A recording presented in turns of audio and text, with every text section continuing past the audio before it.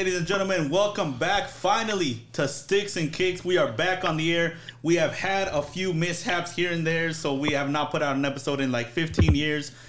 But thankfully, we're back on your Spotify, iTunes, Stitcher, wherever you guys get your podcast from, wherever you guys are listening. Thank you so much for all your support. Make sure you give us a like, follow, a comment, to share everything on social media, Facebook, Twitter, and Instagram. Sticks and Kicks, sticks.kicks for Instagram, and Sticks Kicks 1 for Twitter. And at this time, I want to welcome the man across the table from me, partner in crime and co-founder of this elite group of minds. Well, elite when they drink beer. Mr. Lucio. Lucio, how are you doing today? I'm doing fantastic, doing great. It's been a little bit of a kind of long couple weeks, with our mishaps, but we're back at it again. Hopefully faster and stronger than ever. Thankfully, the season's going to get started here soon, restarted again here soon for almost all sports. Some have already started, but I'm definitely super stoked to be back and doing this, and in a nice re-insurgence to sports. So yeah, I'm pretty excited. All right, thank you so much. And then also coming to us via telephone, via satellite, via Zoom, via telecommunication. Well, what is it? Telekinesis? Telekinesis, via some yes. kind of technology here that'll probably give us cancer in the next 2 years. All the way from the armpit of Arizona, Santan Valley, Mr. Kenny Mitchell. I love that. I love the energy of the introduction, but I love that Santan Valley is considered the armpit of the Arizona just because it's far. I'm like, dude, you see the houses out here, solid, rural. I've been to some areas in Phoenix. Don't get me wrong, I'm not hating on Phoenix. I love it, but I've been to some areas in Phoenix, and you talk about armpit. That's the grundle. I mean, maybe you should. You want to talk about we've gone down to Santan Valley, and for what has it been now? A year and a half. There's been a wall missing from 2 houses. And it's just a straight shot into their backyards. I still have no idea what the fuck's going on. I know. I almost want to ask, but then I'm like, I want to ask because I see them outside sometimes, and I'm like, yeah. But then at the same time, I'm like, maybe I should respect their invisible wall because they got a fence. He probably has a story lined up and everything. It's like, well, what happened was.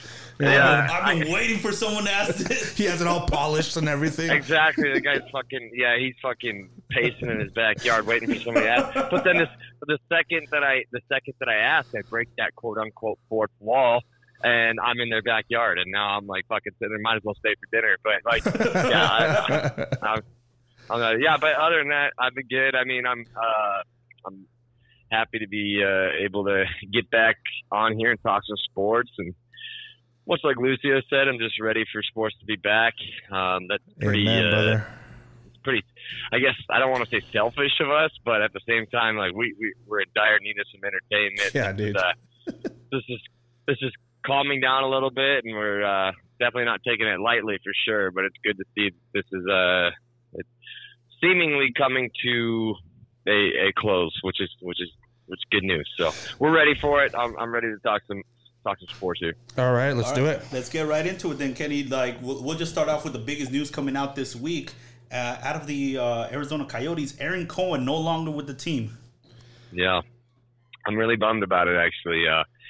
Aaron Cohen was, is an awesome guy. He was probably one of the most progressive CEOs, I feel like, in the NHL. Really, really good with fan engagement. Yeah. I mean, there are some other CEOs that you'll never see their face unless you go to the website and look at the staff. This guy was in the trenches with us, out, absolutely sitting with the AZ Rapids. That's another thing I'm pretty bummed about is what happens to the AZ Rapids now, right? Like, I think they'll be fine. Aaron Cohen was kind of you guys' like, hey man, like, he loved the Rapids. He talked about it multiple times, and it sounded like he was going to try to make it a stalwart at every game. But who knows? I mean, Alex Morello is obviously a I mean, he's behind it, and Sam Dorr being there also like doesn't hurt. So I think the Rabbits are going to be fine, especially if they're going to want to get fans back in the arena right away. They're going to want all the energy they can bring. Yeah. And of course, the Rabbits can be heard throughout the entire arena when they're there. And then playoff season's coming. Well, no, you won't have any fans in the arena, 100%. No, that's not even a joke about an empty arena. I'm talking about they're not going to allow any fans in the arena. That's me crying. That's definitely for the future of the arenas. Like when they do come back, like when the Rabbits are able to get back in there, I'm pretty sure they'll be fine. Yeah, they'll be good. You're right. So the other, I mean, basically the other point that I wanted to get to, that was a little bit of a caveat there, but so when it first came out, my first reaction, just as a fan, is that I was like, man, I feel like the wrong person fell on the sword here. Initially, I thought maybe this is like a precursor to the punishment that the Coyotes are potentially facing for the stretch gate. That's what it's called now. So basically, it's stretch gate. What? Yeah, like Watergate and shit. Yeah. No, but why stretch gate? Stretch gate because that's what the Coyotes they were having them do stretches and oh my god. And, I mean, not necessarily working out. Allegedly, the story here is that they were having them do some minor physical testing, range of motion, etc. So, stretch gate is what we're going to refer to it. Highly illegal. Yeah. You're not supposed to. I mean, these are kids; they're not even adults yet. So, you're not supposed to tell them, "Hey, this is what I need you to do for me," and we're going to film it. It's like you can't do that, and they're not your property. They don't have.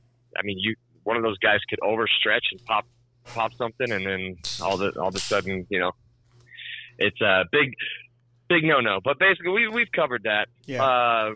Really, what it comes down to though is my original point, where I just felt that initially that maybe it was Aaron Cohen who had to fall on the sword. And then I started thinking, I was like, man, well, that doesn't really make a lot of sense. Why would the president and CEO of the team get in trouble for something that's hockey related, not business related? So I did a little bit more digging into it, and it looks like it's an interesting way to put it. Craig Morgan of The Athletic kind of put it the best way. It was a mutual agreement, but it was a forced agreement. Oh, a Cam Newton situation? Kind of. I would say this was probably a little bit more amicable, but basically, I don't think Aaron Cohen wanted to leave, but at the same time, there were some negotiations. So the way I understood that, I'm sorry to interrupt. The way I understood what you just said right there is it's like they were in a meeting and they said, look, you're not going to be here. We're going to fire you unless you want to resign because it's going to look better for you in the future, on your resume and whatnot, that you weren't fired. Was it something along that line or? Honestly, I don't have the 100% answer to that, but my interpretation of it was, hey, we'd love to have you around, but you're going to have to take a lesser role. And in that opinion, in that instance, I feel like Aaron Cohen knows his worth, and at that point, he's probably like, you know what, I've had a lot of fun here. I've had a great time. I love what we're building. I appreciate your input on it, but it's either my current position or bust, and that's kind of what I'm thinking. Because I don't think it was that harsh. I think that, I mean, even at the press conference for Alex Morello, he complimented Aaron. Just what they built so far and what they've been able to maintain. So, I don't think it was that harsh, but it's tough. Really, what it comes down to, guys, is the owner is coming in, and anytime that any major business or corporation changes ownership, there's changes. The two most commonly axed positions are CFO and CEO. Yep. You know why? They want their own guys. Yeah. Absolutely. It's like it's not necessarily like, hey, you've been fucking up, get out of here. It's, hey, I appreciate you letting, appreciate everything you've done. But at this point, I don't have a position for you unless you're going to take a lesser role, which I know you won't. And sometimes they do that with coaches too, no? They'll like cut coaches because they want like a new direction or fresh new ideas. Yeah, exactly. But on that note though, too, with Aaron Cohen, do you think he's gonna go somewhere else to a different team? And if you do think, what team would you think he'd go to? That's a tough question because Aaron Cohen has a lot of potential. I'm sure he won't be out of a job long. I'm not sure if there's another CEO position currently open. He should come to the Phoenix Rising. Yeah, maybe. I don't know. I really don't think he'd hop sports. I mean, he probably could. I don't see why not. So yeah, it's the business part of it than it is the actual hockey part. I mean, he might do well. Exactly. But at the same time, that's a stretch because I think, going from a huge organization like the Coyotes going to a smaller organization like the Pretty Rising. insensitive for you to say stretch there. Huh? That's pretty insensitive of you to say stretch there. Read the room, Lucio. Jesus Christ. Look. A man just lost his job. I know. And I just gained mine. But that's totally understandable, like not wanting to take a low position, especially like knowing your worth. And yeah, I mean, we could all relate to that. Like myself here, like being the front runner of the show and handling everything behind the mic and behind the computer here, I wouldn't want to go back to being just the guy lugging around all the equipment and setting it. Oh wait, Lucio, that is what I do. You do that. Thank you. Poorly too. First of all, we haven't seen your quarantine dance in like 2 months, so how would you know it's poorly? It is very well put together right now. I'm proud of this office that we've built. Nothing about you is well put together. That is, you know what? That's fair. I will take that criticism. If your most redeeming trait is that you can carry around a microphone, then I mean that's progress, I guess. 3 microphones, all right? 3 fit in this bag. 3 and a broken one. And a broken one. We got to look into 3.5. You know what? Yeah. Why not go down this tangent? Because that might go, and we're still missing an arm and a pop filter and so much more equipment, which has been bought and paid for, but not delivered yet. And it's very convenient that these stores are all closed down right now. I mean, I'm looking for these stores to open just to go and pull a Karen, ask for the manager. If you really think about it, it serves us right for going into for Ensarte in the studio and taking their stuff. Well, you're gonna bleach your hair and spike it in the back, right, dude? You could do it too. He has hair for it. Shave your beard. Maybe you can even go with your beard. Wear some like floral capris with some sandals that look like, and then unbutton. Wear a dress shirt, and unbutton the top 2 buttons so they know that you're relaxed and cool. And and wear like big bug-eye glasses, and then when you get there, keep them on until you get serious, and then when you get serious, you take them off. And you're like, if someone tries to hold the door open for you, I want you to kick them in the dick and say, "I know my rights." Even if they have a vagina, all right? Yeah. So just kick them. Do the good old uppercut. Hit them with the uppercut. Oh my God. The twat swat. Jesus Christ. So. But anyway, you're gonna go get a microphone. But no, so. With that being said, walk out of that store with a sponsorship, right? With that being said, with Aaron Cohen going, what do you think is going to happen to John Chayka since he's still kind of on the chopping block for the whole, Stretchgate thing and everything? Like, I'm assuming something has to happen to him as well. Yeah, he has to get some sort of punishment because he can't just go unscathed because Aaron Cohen got let go or got, resigned or whatever. Well, but before Kenny chimes in, I'd like to put my ignorant opinion out here, my ignorant theory of what's going to happen. Now that Aaron Cohen is gone, that's the big fish is gone. The biggest head rolled off this deal. And everything else, I think, in my opinion, can be handled by fines. Like, they're going to fine this guy. No one necessarily has to get fired. I think that his job is 100% contingent on Taylor Hall. I think as Alex Morello looking at him in the eyes, I'm like, if you can get that kid to sign a deal, you can keep your job. Don't give me any excuses about no pandemic, how the playoffs were blah, blah, blah, how the season got shortened. Whatever it is, if you can get that kid, you're in.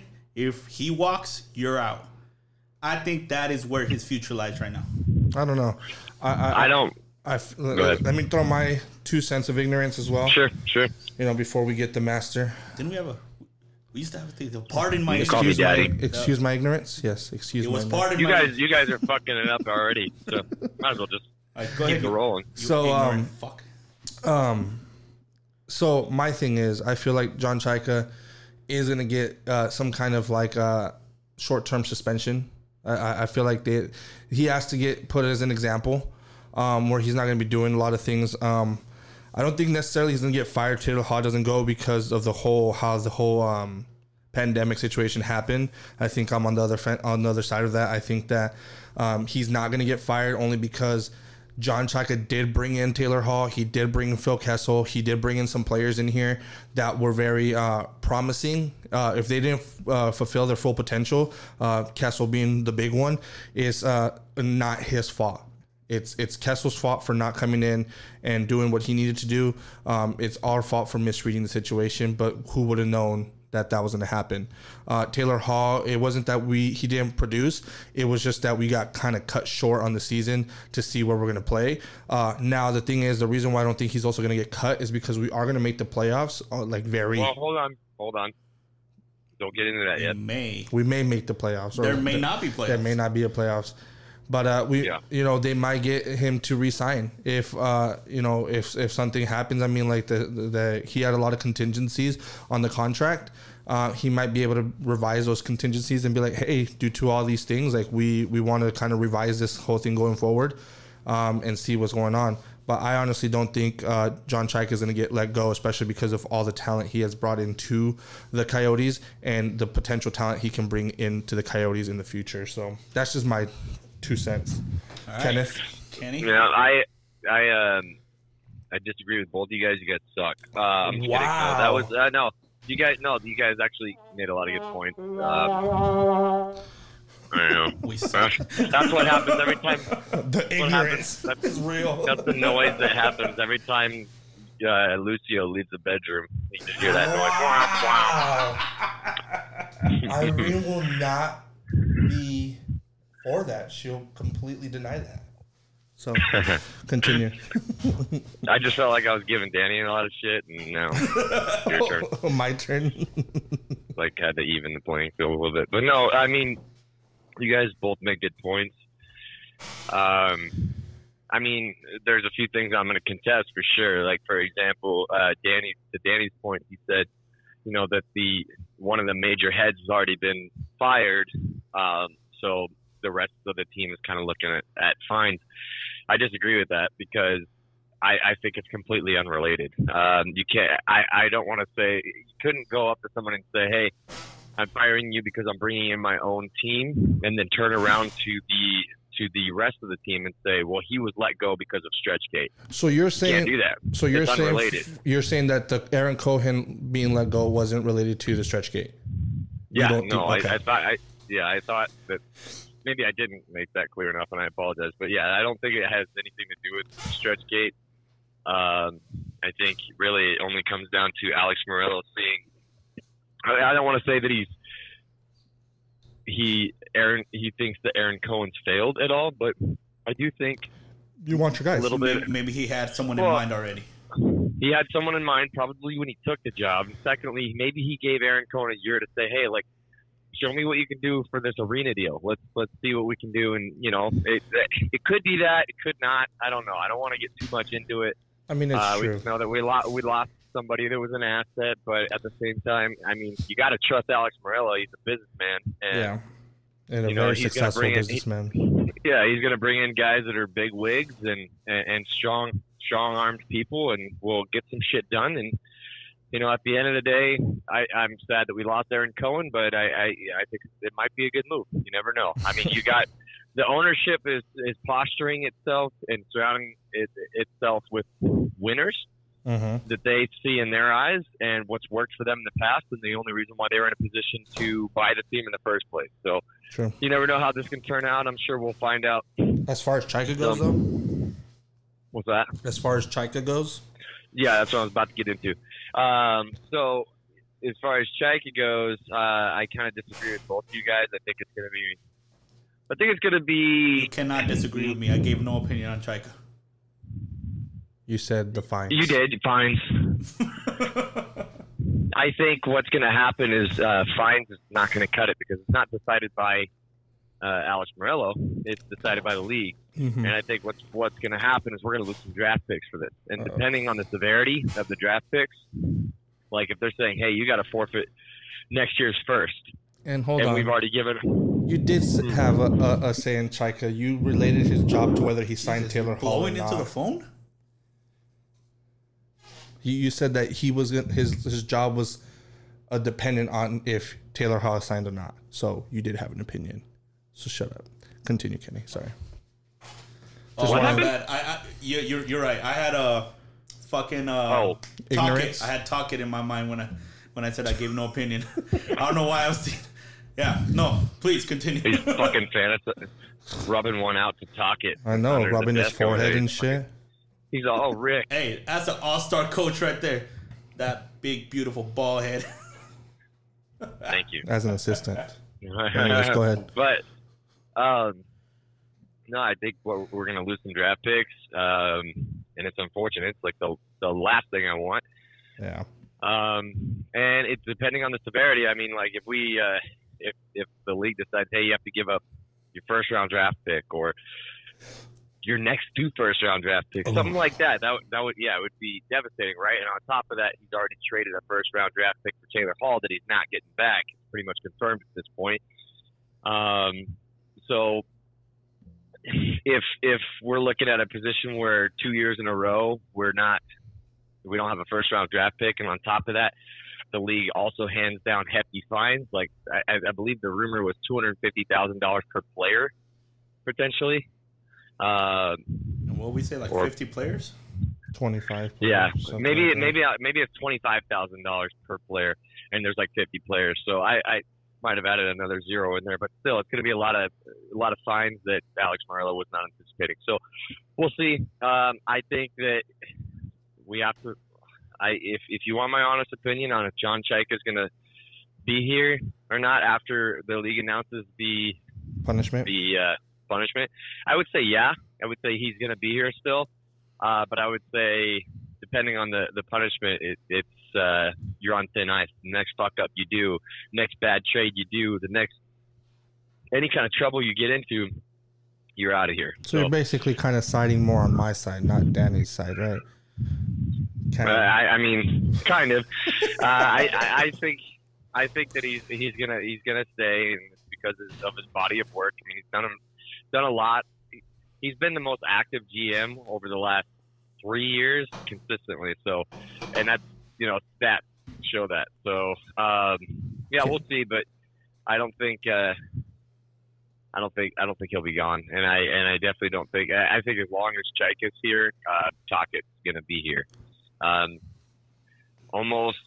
This is going to be controversial, but I almost want there to be some sort of punishment so that John Chaika's not feeling too comfortable, and will be less likely to tolerate poor performance by coaching. Hey, amen. So that's my opinion. If you're on thin ice, your boss looking down on you, and you're looking down on your department is all like, this coach isn't getting it done. Right, you gotta be the one to have the boss to say, all right, this guy, you're a great guy, you're my friend, you're whatever, but you gotta go. It's like someone new. Hey, Talkett. I was like, I know you and Phil are like fuck buddies, but I'm gonna need you to bench his ass or scratch him for a bit. Make sure he gets his shit together while he makes a few more. Shit rolls downhill, and this could be a blessing in disguise. Honestly, like the punishment or the investigation itself has already soured a couple GMs. Opinions of John Chaika, so that handicaps us a little bit. But shit rolls downhill, so maybe this will be kind of a wake up call. Like, hey, now I'm watching you. Don't fuck up. Let's start doing shit. If you're gonna keep your job, you have to do it well, or you're out of here. For sure. All right, so then now let's move on to a little bit more positive news. What does this potential playoff look like if the NHL were to go? I know there's a bunch of plans being thrown around, but from what I see is like there's one that's being looked at more than others. Kenny, I'm pretty sure you have more of an insight on it than we do. But what I'm hearing is a 24 team playoff with three best of 3 rounds in the beginning, and then moving on to best of 7. What? Yeah, it's going to be like a round robin tournament.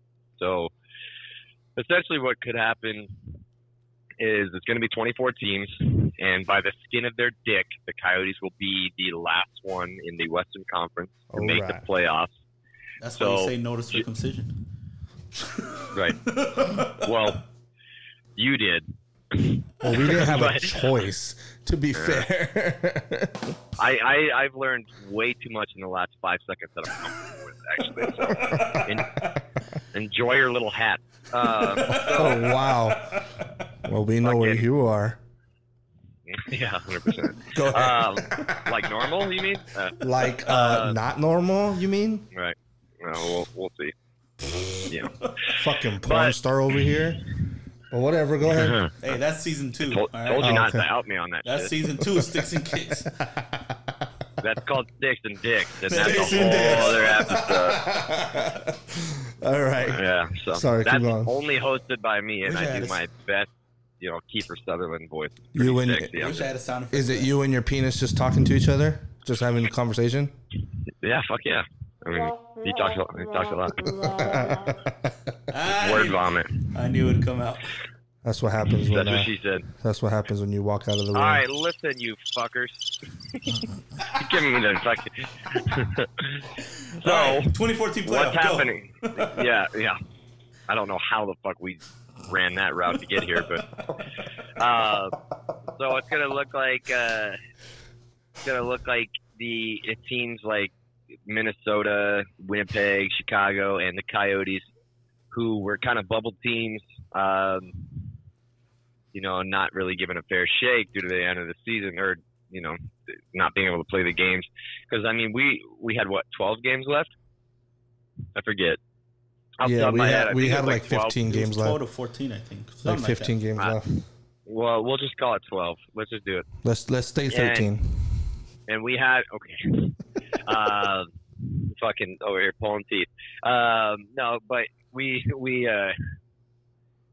a lot of those games were against interconference teams, so they would have all been playoff type games, and the Coyotes were looking like they're on the outside looking in. I mean, they were, but they could have gone on a hot streak against those teams and made the playoffs. So it's good for those teams. It's also one major topic is, well, what about the clear sellers at the trade deadline? Why would we award them with a playoff spot when they were just selling off players? So that's one topic that a few GMs are bringing up, but I don't think it holds enough water to potentially stop this. I think what the 24-team format is basically the top teams are going to get a bye week while the bubble teams are going to go on, these round-robin style tournaments to narrow it down to the standard 16-team playoff format. So, and if people don't know what round robin means, what does that mean? Round robin, it's like basically you got a pool of teams essentially that are all fighting for one goal, and you kind of take your turn with each team. Okay. So say there's like 6 teams, and your team A, well, chances are you're going to hit every one of those 6 teams. And then it's going to narrow. Yeah. I know what you mean now. Like a stage, a group stage kind of thing. Okay. Yeah. The CHL does it a lot. Okay. That's how they decide, their Memorial Cup. Yeah, that's what I was about to say. The Memorial Cup. See round robin a lot in soccer. Huh? You see round robin a lot in soccer. Yeah, but it's called group stage. So that's how you would know it is. Yeah, that's why I was so confused. I was like, what? The group stage? It's actually sponsored by Red Robin. So that's probably Red Robin. Yum. Exactly. No free advertising. You gotta pay us now. They don't know what they don't know what medium rare is. Fuck Red Robin. All right. Wow. So, how do you think we're gonna do then, Kenny, in this Red Robin type of thing? I mean, Red Robin. Goddamn. Did you say Red Robin? Yeah. Fucking A. We'll expect a check, or a lawsuit. I don't know. It's tough. It's tough to say because there's so many hypotheticals. You don't really know how they're gonna play it out. But I I mean, can't win if you're not in the dance. So if that was the other part I wanted to touch on a little bit. I won't get too deep into it because we've already moved past it. But as far as like whether John Chayka can keep his job, I think honestly he couldn't even try to attempt to use the excuse of, oh, it's the pandemic. Pandemic has seemingly helped us. Yeah. In a way, it's almost guaranteed us a playoff spot if they approve this 24-team format. So there's not like the pandemic. It's like, well, hey, motherfucker, you're in the playoffs. So what's your excuse now? So yeah, potentially. That's why I said it's all contingent on if this 24-team format gets approved or not. There's also talk of doing a 20-team, and if there's a 20-team, then the Coyotes are out. I feel like it does. So I feel like with the 24 team is actually going to be the best thing for us, for the Coyotes. 20 wouldn't work, like you said. But I think it plays, it's a good part. I mean, everybody basically benefits from this, every team, because they have now rested players. If you had any injuries, your injured players, especially if they were like short-term injuries, they've had enough time to rest, especially for us, like Darcy Kemper went down. Yeah, Darcy Kemper was down and out for a while, so he's probably going to be back recovered. So is Antti Ranta. Thank goodness for that. Both of our, starting goalies are our goalies that, play a big role on the team. And then Connor Garland, our top scorer, coming back, like he had gotten injured, like 3 days later, they canceled the rest of the whole season. So it was a good thing for us just as much as it is for everybody. But I think with injury, everyone being able to come back, because I feel like there's not a lot of people on the roster that were like on a season ending injury, were they? No. Well, Connor Garland was potentially season ending because he was out week to week and we only had weeks left. Yeah, but now because he's got to be healed. Yeah, so which could be potential. That would be super interesting. Go ahead. Sorry. It'd bring potential to the whole fact that we're if they do the whole 12, the 2024 teams, it brings potential for us to be able to come in and actually play hard like you should, because the playoffs is a different monster compared to the season. If anybody that's watched hockey knows that when you're in playoff mode, you're in a completely different mode, completely different mode than the regular season. I mean, you're pedal to the metal the whole game, and hard hits, good reads, like you're just playing like basically on instinct and you're just playing hard. And I think that the Coyotes, they need to automatically jump into that, especially because we have talent that has been in playoff situations and have won the Stanley Cup. So they should be the forerunners for this, in the sense of leading the team and setting expectations for the rest of the guys. I think that there's a good chance that the Coyotes make a good run for the playoffs. Hopefully they make it into the initial playoffs where we're with the other teams that are on the bye, so that we can potentially have a good run.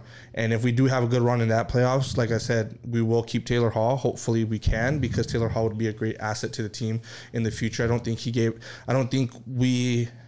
because of the injuries and everything that we had, I think some of the stuff kind of happened where we didn't get to fully see the potential of Taylor Hall in the Coyotes. So I feel like we're going to be able to see that next season if we do keep him, because of how we do in the playoffs if we do well.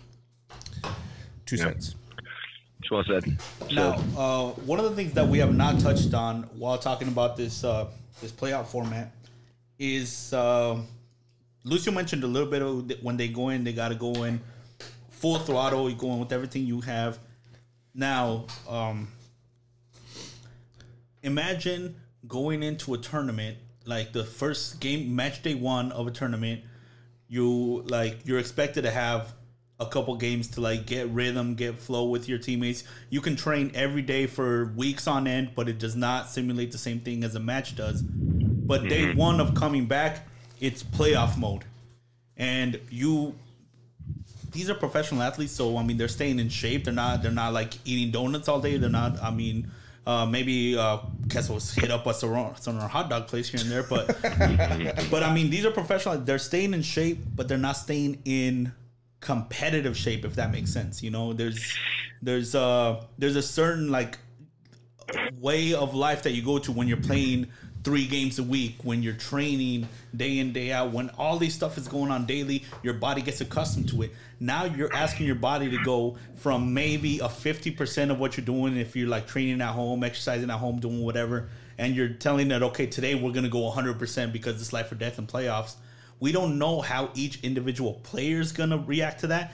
And that's going to snowball into how the team works together with their chemistry and whatnot. Because if you have 3 out of 4 of your top players working perfectly, and you get one guy that's just lagging because he's got like ring rust or whatever, and things are not moving forward, that can potentially impact any team, not only the Coyotes. So we don't know what kind of shape every team is going to come back in. Yeah, I didn't want to interrupt you just in case you were getting to it, but they're not going to have to go straight into playoff action. There's going to be a quote unquote training camp or conditioning camp, I guess. They're talking about at least 3 weeks of getting people back in the rhythm of everything. That's the last I read. So, yeah, there's going to be essentially a training camp type environment for these teams. It's not really the same stakes. Like, nobody's going to get cut if they don't. Well, I don't want to say that, but it's not the same kind of environment. So it's going to be just a conditioning camp, in my opinion. I think that's probably the best way to put it. And then they will hop into the playoff format. I mean, overall, it's going to be like, even though that we're going to have the training camp or whatever, like you said, it's not so much that it matters. It does matter, but I feel like what's the big factor here is the mentality. If Tocchet, if Stepan, if what's his face,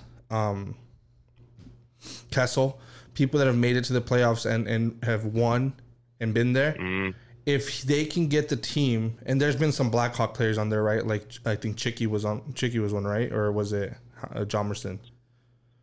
Hjalmarsson. Chickman was drafted by us. Okay, so yeah, Hjalmarsson, who played for the Blackhawks when they won their championships. I mean, those people need to step up and be leaders and kind of set the mentality, like during practice, play a little bit harder, play a little bit more aggressive, kind of show them that, hey, this is how the playoffs and this, because yeah, some of our Coyotes players know, what's his name? Ekman Larsson knows how it is. I think Demers might know too, right? I think he's been with us for a while. But we have players we don't have a lot of players that know how to play in the playoffs, but we do have some veteran players that do know. And I think it's their job as veterans and as coaches to kind of set the pace and put more expectation on the group coming back in. And I think that mentality of like, hey, this is not a game anymore. This is not the season anymore. We need to get in there. We need to play like this. We need to play hard. We need to push. And I think this should give Tocchet a lot of time to kind of watch film on things where he didn't do well or where the team didn't do well because of his direction. Because there's a lot of times where we were watching games and I sat there and I think I might have watched a game or two with you, Kenny, at the house or when I was still over there or whatever. And there were some games that were like, he's not coaching right, like he needs to come back from the second intermission or even the first intermission and he needs to light a fire under their ass. And we waited till the third quarter to start doing anything, like 10 minutes left into the game. I mean, that's too late. In my opinion, it's too late. You got 10 minutes left and you're trying to come up from a 3-1 deficit, maybe even a 4-1 deficit. You need to do it earlier. You need to be able to switch up the strategy a lot sooner. And I'm gonna go into soccer terms as well right now, into the Phoenix Rising kind of. But real quick, you called it a third quarter, which I just sorry. Adore. But go ahead. Rick Schantz had the same issue, and when he took over 2 years ago, and when he was the whole last season, is that his issue was that he played players way too long, especially on that 20-game run where we were just winning. He was holding out players in the matches way too long, where he should have subbed them out in 60th minute, maybe even 65th minute. He waited till like the 75th, maybe 80th minute with 10 minutes left. So it took too long to sub in key players that could have gone more rest and could have gotten out of the game before they got completely fatigued. And then having to start them again like a week later or half a week later, depending on how the schedule looked. And I think that was a big issue with why we didn't continue our run, but we saw some of the key players like Asante kind of slow down towards the end of the run. Aguinaga slowed down in the end of the run. Adam Johns slowed down in the end of the run, and some of the substitutions were doing more on the pitch in 10, 15 minutes than Asante and some of the starters were doing through the whole 80 minutes of the game.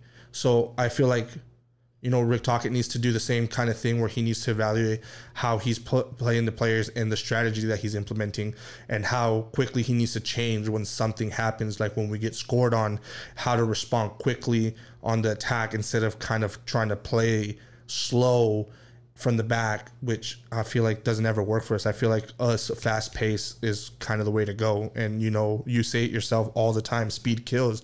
And I think the faster we push out, the faster we can come back from, a deficit in the long run. And I feel like it's going to help us out. And I think Rick Tocchet kind of needs to take a step back and evaluate what's going on and who are the players to kind of be able to do that. Yeah. I know there was a lot. Sorry. It's all good. No, I mean, I agree. I mean, there's a lot of things that Tocchet needs to do to pivot and save his job. Honestly, I think he's a great person, and he's been a decent coach so far. But there's a lot of adjustments that have to be made. But every team's kind of going into this on a level playing field. So it'll be interesting. It's definitely something we'll hopefully never see again in our life. So to watch 24 teams out of 31 fight for a playoff or fight for a Stanley Cup is going to be really cool. And I'm hoping that that's what gets passed, because, I would love for the Coyotes to get that shot, man. All you need is to take it to the dance. If you make it in, it'll be the quote unquote COVID Cup, but the COVID Cup.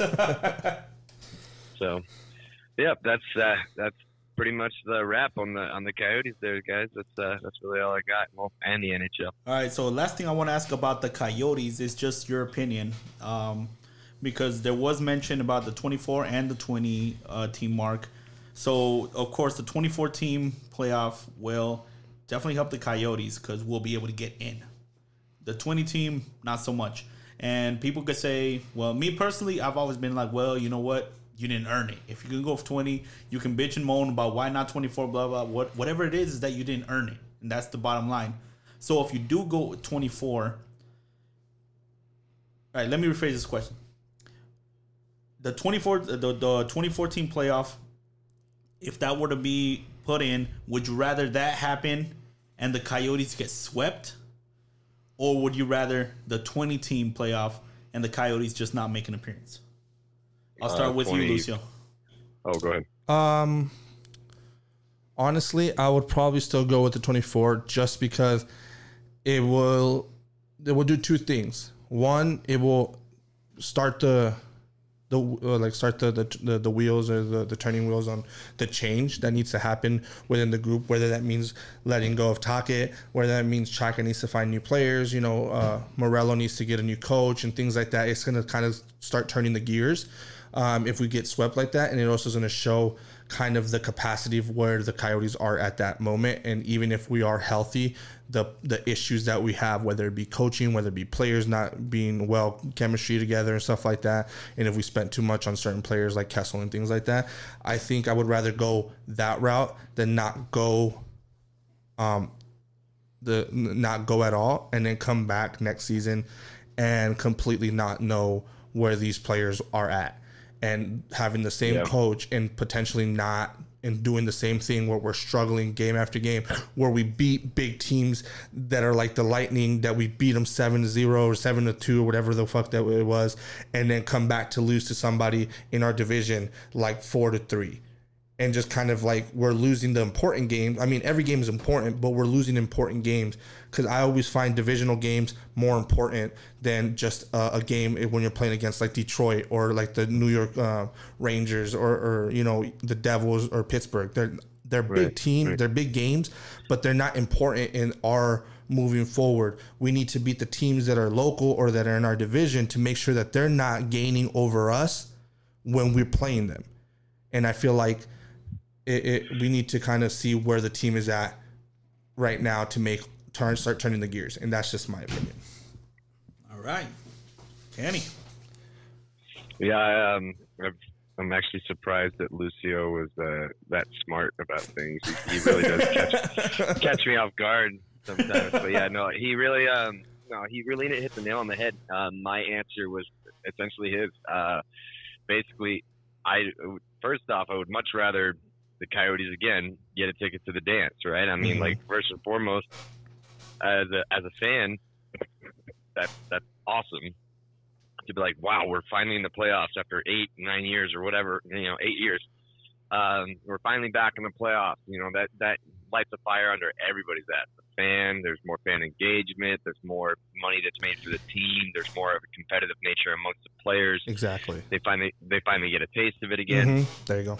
And then, on the flip side of things, well, kind of, what Lucio said is like, you know what? What's your excuse now? You had the playoffs. Like, what's your excuse? Like, you could have been like, oh, you know what? We didn't really get a chance. Like, if they go to the 20-team format, Chaika and Tocchet can say, you know what? Like, hey, we were about to go down a stretch of games that could have potentially put us in the playoffs, and now we didn't really have a choice. So there's that, like, well, you get a pass this time, but, you're on thin ice. If you get no pun intended. If you get Sweat. a chance to go into the playoffs and you fall flat on your face, which, by the way, was a fucked up way to start the. Would you rather the Coyotes make it or not? It wasn't that. It was, would you rather the Coyotes make it and get swept, or would you there's so many things that could happen, but yeah, retroactively, I would have still, if that's what happened, like that's what I mean, because if I would have put the question, do you want them in or out, then I mean that's too easy. But that's the only reason I say that is like we can have them in, but going in they're gonna get swept, right? And so that's the reason I put that. Keep going. I'm just giving you shit. But no, it's yeah. On the other side of it, it's like, if you make the playoffs, what's your excuse now? Like, you have to face me and tell me, hey, what went wrong? Because there was a good chance that we weren't going to make the playoffs, and then we were gifted a playoff spot, and you didn't do shit with it. So, now it's time to face the music. So I agree 100% with Lucio on that. And I mean, I feel like every team's on the same boat. Every team that's in that position that we're in, where they're being gifted a position in the dance or a ticket to the dance. And I think it's one of those things that, every team is going to be under the same kind of microscope, especially the teams that are playing for the spots to play in the actual part of the dance, to be in the main event. Selfishly speaking, right? Like, everybody. Why, even if you didn't have a horse in the race, wouldn't it be way more exciting to watch 24 teams fight for a cup than 20? Oh, yeah. And so my thing is too, like, you watch these teams go at it and play, and then you're gonna go and see the bottom of the barrel, I guess you could say, which we're at this point, barely squeezing in and coming in. Like, we came in with the fake ID, and the bouncer that came in and saw it, it's like, okay, and let us in, right. And we're barely. Sticks and Kicks does not condone underage drinking. No. Like, this is a picture of a wolf. I was like, I identify that way, but it's just one of those things that I think that every team that's in our position has a lot to gain from the 24 and has a lot to gain from this way of doing it. The teams that don't benefit, obviously, are the teams that are on top that have earned their way into the playoffs the right way. Obviously, they're probably the ones that are like, you know what the fuck, you guys. But, they're going to have the alternative. Yeah, there's no other alternative. So they're going to have to it's going to suck that if, say, for example, the Coyotes, it's not going to suck. Obviously, it's going to be great for us. But it in like another fan's mind, it's going to like, it would suck that if the Coyotes come in, last place, 24th, and then they're like, they make their way to the Stanley Cup and we win. No. Then it wouldn't be salty for us. Obviously, we would be fucking like enthused, and we'd be grateful, and we'd like, we have one. But say, for example, when someone like, Lightning, who are at the top, or like someone that would like I don't want to say Calgary. I forgot who's on our division that was on top. but like somebody that was on top that fought the whole way through and stayed up there or stayed in that position to always be in the playoffs, and then they get their ass beat by, you know, the Coyotes, and they don't make it to the Stanley Cup, and then we beat someone, you know, with potential. I mean, like I said, it's salty for anybody. It's salty for anybody to see the teams at the bottom come up in this opportunity kind of dance, I guess you could say, and win the whole thing. Obviously, for the fans that are on that receiving end of winning, it's not. It's kind of like, we've made it. We worked hard as well. We beat all the teams, and we worked hard our asses off to beat you guys. That's going to be the excuse for us. Not even an excuse. That's going to be the reality for us, for the team that wins like that. But for the other teams, it's going to be an excuse to be like, well, you guys barely got in. You guys weren't even supposed to be. You guys didn't get in, so I don't give a fuck. I do. Go ahead, Kate. I disagree.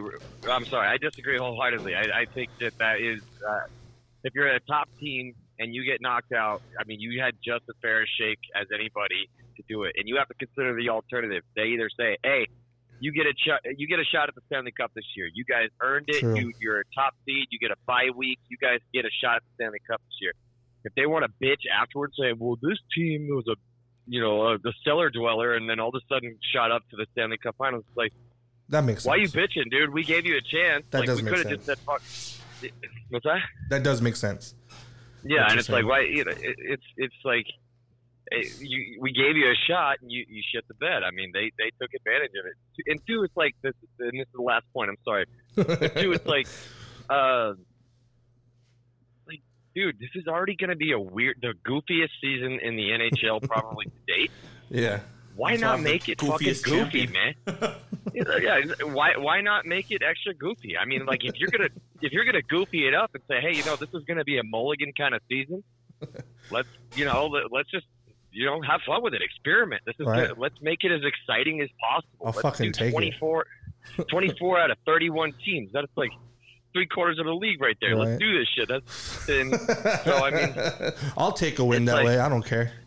Exactly. So any team is going to be happy to win the Stanley Cup this year because it's going to be a lot different than the shortened season. Yeah. Because we did get a chance to play the majority of the season, and they expanded the playoffs where the bubble teams have a shot. So I mean, I think that this Stanley Cup is going to be different for sure, but it's going to be just as meaningful. Dude, it's going to be so exciting watching these games, bro. I'm literally talking about like potentially. Sweating thinking about it. Yeah, dude, I'm like sitting here like sweating, like you said. So, for me, I'm gonna agree with both of you guys. I would rather have the Coyotes in, if I'm allowed to speak my answer here. Thank you guys. I guess.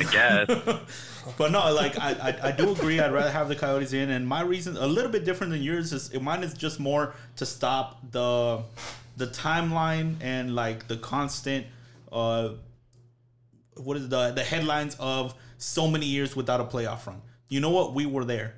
If we get swept, we get swept. But the players got a taste of it. They got a taste of what it takes to play under those circumstances and what it takes to like play with live ammunition. Like, you know what? If we lose, we're out. It's not like if we lose, we're playing again 2 days from now. Shooting blanks. Whatever. Yeah.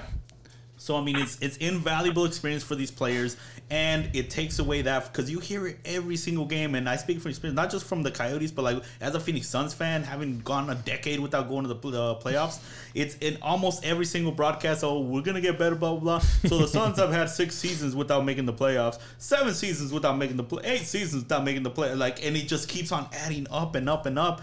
And so that's why I'm all in. If we make it under these circumstances, I don't care, because next season you're not gonna say that. You're not gonna say it's been 10 years since we made the playoffs, and that, I think, just taking that away helps the mentality of the players on the team, because there's no longer that whole issue surrounding. There's no longer that cloud above their head that it's been a decade without making the playoffs. And to that point, and I know you've seen it, Kenny, and I've seen it. Danny has seen it. So, for example, when the Coyotes made the playoffs in 2012, right? The following year was a good year for the Coyotes in the sense of attendance. Yeah. I feel like the Coyotes got a lot more people coming in and more interested in it because they saw that we're doing well, that we made it to the playoffs. And the same thing with the Cardinals. When the Cardinals made the Super Bowl in 2009 or 2010. I forgot what year it was. But when they made the Super Bowl, I'm talking, you started seeing just people like rage and going to these games, and like you started seeing all these, merchandise being sold. You started seeing people like buying like stickers for their cars and decals and all that stuff. You started seeing a more people starting to get more hyped about the team. And I think Danny's right. Whether if we make the playoffs and we get past that first, red robin thing, or what is it called? Round robin thing. We'll be able to kind of solidify. I fucked them up, haven't I? The round robin thing will solidify. Here we have actual footage of Lucio's brain working right now. Oh yeah, whatever, dude. I can smell wood burning. Oh, why didn't it work? God damn it.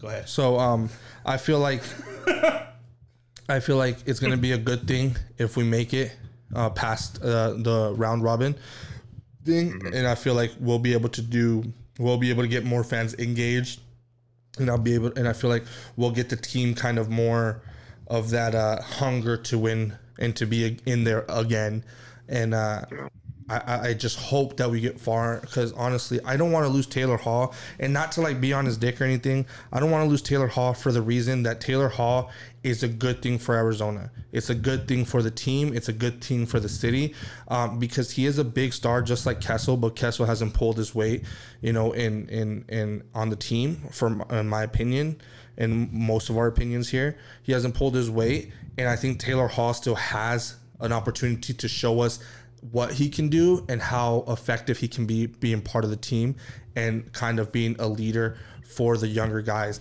like Connor Garland, who is the goal scorer, like Clayton Keller, who was coming off a slump and starting to play really well the last few games before we had to close down. So I think that I think it'd be a great thing if we make it at least to the first part, even the second part of the playoffs. But I just, I don't want to put my hopes up, but at the same time, I don't want to be like negative about it. I know we're going to do well.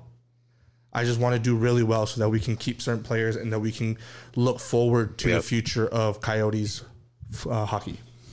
Yeah, so like that's definitely, the consensus around here. We're running out of time. Final thing that I want to get into before we step off of hockey and go to break, because I know, Kenny, we're going to lose you in the second half.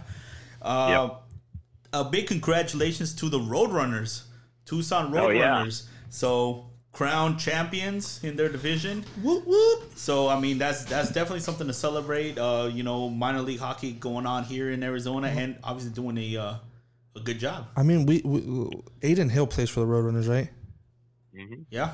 I think Aiden Hill is a great goalie. I think that he got the job done. He got the job done, but if you really think about it, he was getting kind of licks into the NHL, into the the big stage, and then going back and forth. So he had that kind of he got experience playing with the best of the best and playing with top teams. So when you're going back to the AHL, not saying that the AHL is not good teams, they're just not as good as NHL. So I feel like his transition of being an AHL goalie to an NHL goalie and going back to the AHL, he kind of stayed on that top level. That's to be fair. We had to bring him up a few times, and it just. That happens with every team, though. Every team's got a player like that has had to come up and face top talent. So, if we're saying that Aiden Hill has some kind of advantage, I wouldn't say that at all. No, not even a little bit. No, not even a little bit, because every team has a farm system for that reason, right? Not even a fraction of the price. Not even a fraction, Kenny. Not even like a. I'll give you your fraction of inches. He's used to breaking things down into fractions, because that's how he measures it. Well, anyway, I'll get back to it, but that's what farm teams are for, man. So there's some teams that bury their bad contracts. Mm-hmm. Players that have had 10 years in the NHL, but they bury them down there because they're like, hey, you can't play, and you're not going to be up here, so we'll send you down to at least you can make some money. But it's AHL is it's an interesting concept. I don't know if I could ever be a fan of the AHL, just because imagine how exciting you're like, oh man, we just got this bitch and he's gone. He's got, yeah. Oh man, look at that Connor Garland kid. Look at that Connor Garland kid just doing great. Oh well, now he plays for the Coyotes. Fuck. He's our superstar. So yeah, it's got to be a different kind of fandom. I certainly don't get it. I don't think I could. But yeah, it's cool. I'm happy for the Tucson Roadrunners. I think you would have to live in Tucson. I mean, Tucson has U of A, so I mean, like, what else is there in Tucson? So like, they have the Roadrunners, and I think they have like FC Arizona or something down there as well. So I mean, they're starting to get some of these teams. Some culture, like some soccer, they've had hockey for a while, and then they have U of A. So I think it's just like they're just diehard Roadrunner fans, or they'll be diehard like FC Arizona fans and stuff like that. So I think it's just you would have to kind of live in that kind of area to kind of experience or know what it is to be that kind of a fan. Just like we're fans of the Coyotes and we're fans of the Rising and stuff like that. You kind of have to be a part of it. Understand that. Like, I couldn't choose an MLS team to save my life because I was like, fuck the MLS. And I didn't like, before the Rising, I was like, fuck all these guys. Like, I don't like any of them. Like, they all suck. And then when Rising came, I was like, fuck yeah, dude, fuck the MLS, So I was like, yeah. So it's just it's a regional thing, I guess. Yeah. But no, definitely put same thing. Congratulations to the Roadrunners and hope to see better things in the future. All right. I mean, that does it for the first half. Roadrunners. Kenny, thank you so much for joining us, and we'll see you here next week. Yeah, see you guys next week. Thanks for having me. No problem, guys, and we'll see you in the second half here on Sticks and Kicks. Later, Ken.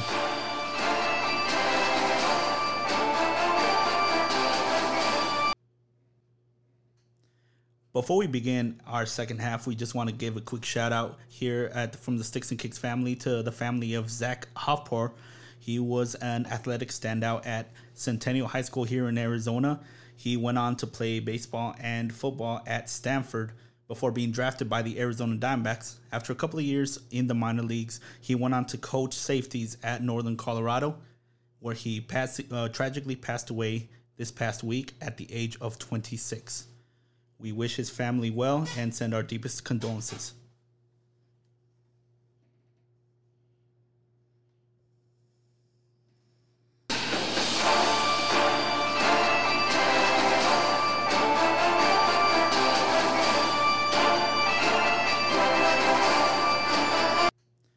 And we are back here with Sticks and Kicks. Lucio, thank you so much for staying on. Kenny, he definitely has some other things to pay attention to attend to. Let's face it, he is a family man. Lucio, when are you going to get your shit together?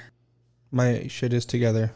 I'm not a family man yet. I have a wonderful girlfriend and understands the fact that we need to enjoy being young and doing things before we end up having children and, then have to do stuff as a family. So we both get that. And, we'll get there eventually. But as of right now, that is a whole lot of information you did not have to put out to the public. I'm just saying, bro. Like, you're asking me why am I not a family man? Why am I got my shit together? Say that. Why don't I have my shit together? Yeah, that's all. I mean, like, in that respect, nothing to do with having a family or not having. In that respect, So you're saying that because Kenny has a family and he's a family man, he has his shit together. So does that mean you also don't have your shit together because you're not a family man because you don't have children and you're not? No, again, you're reading too much into that. I said your shit together.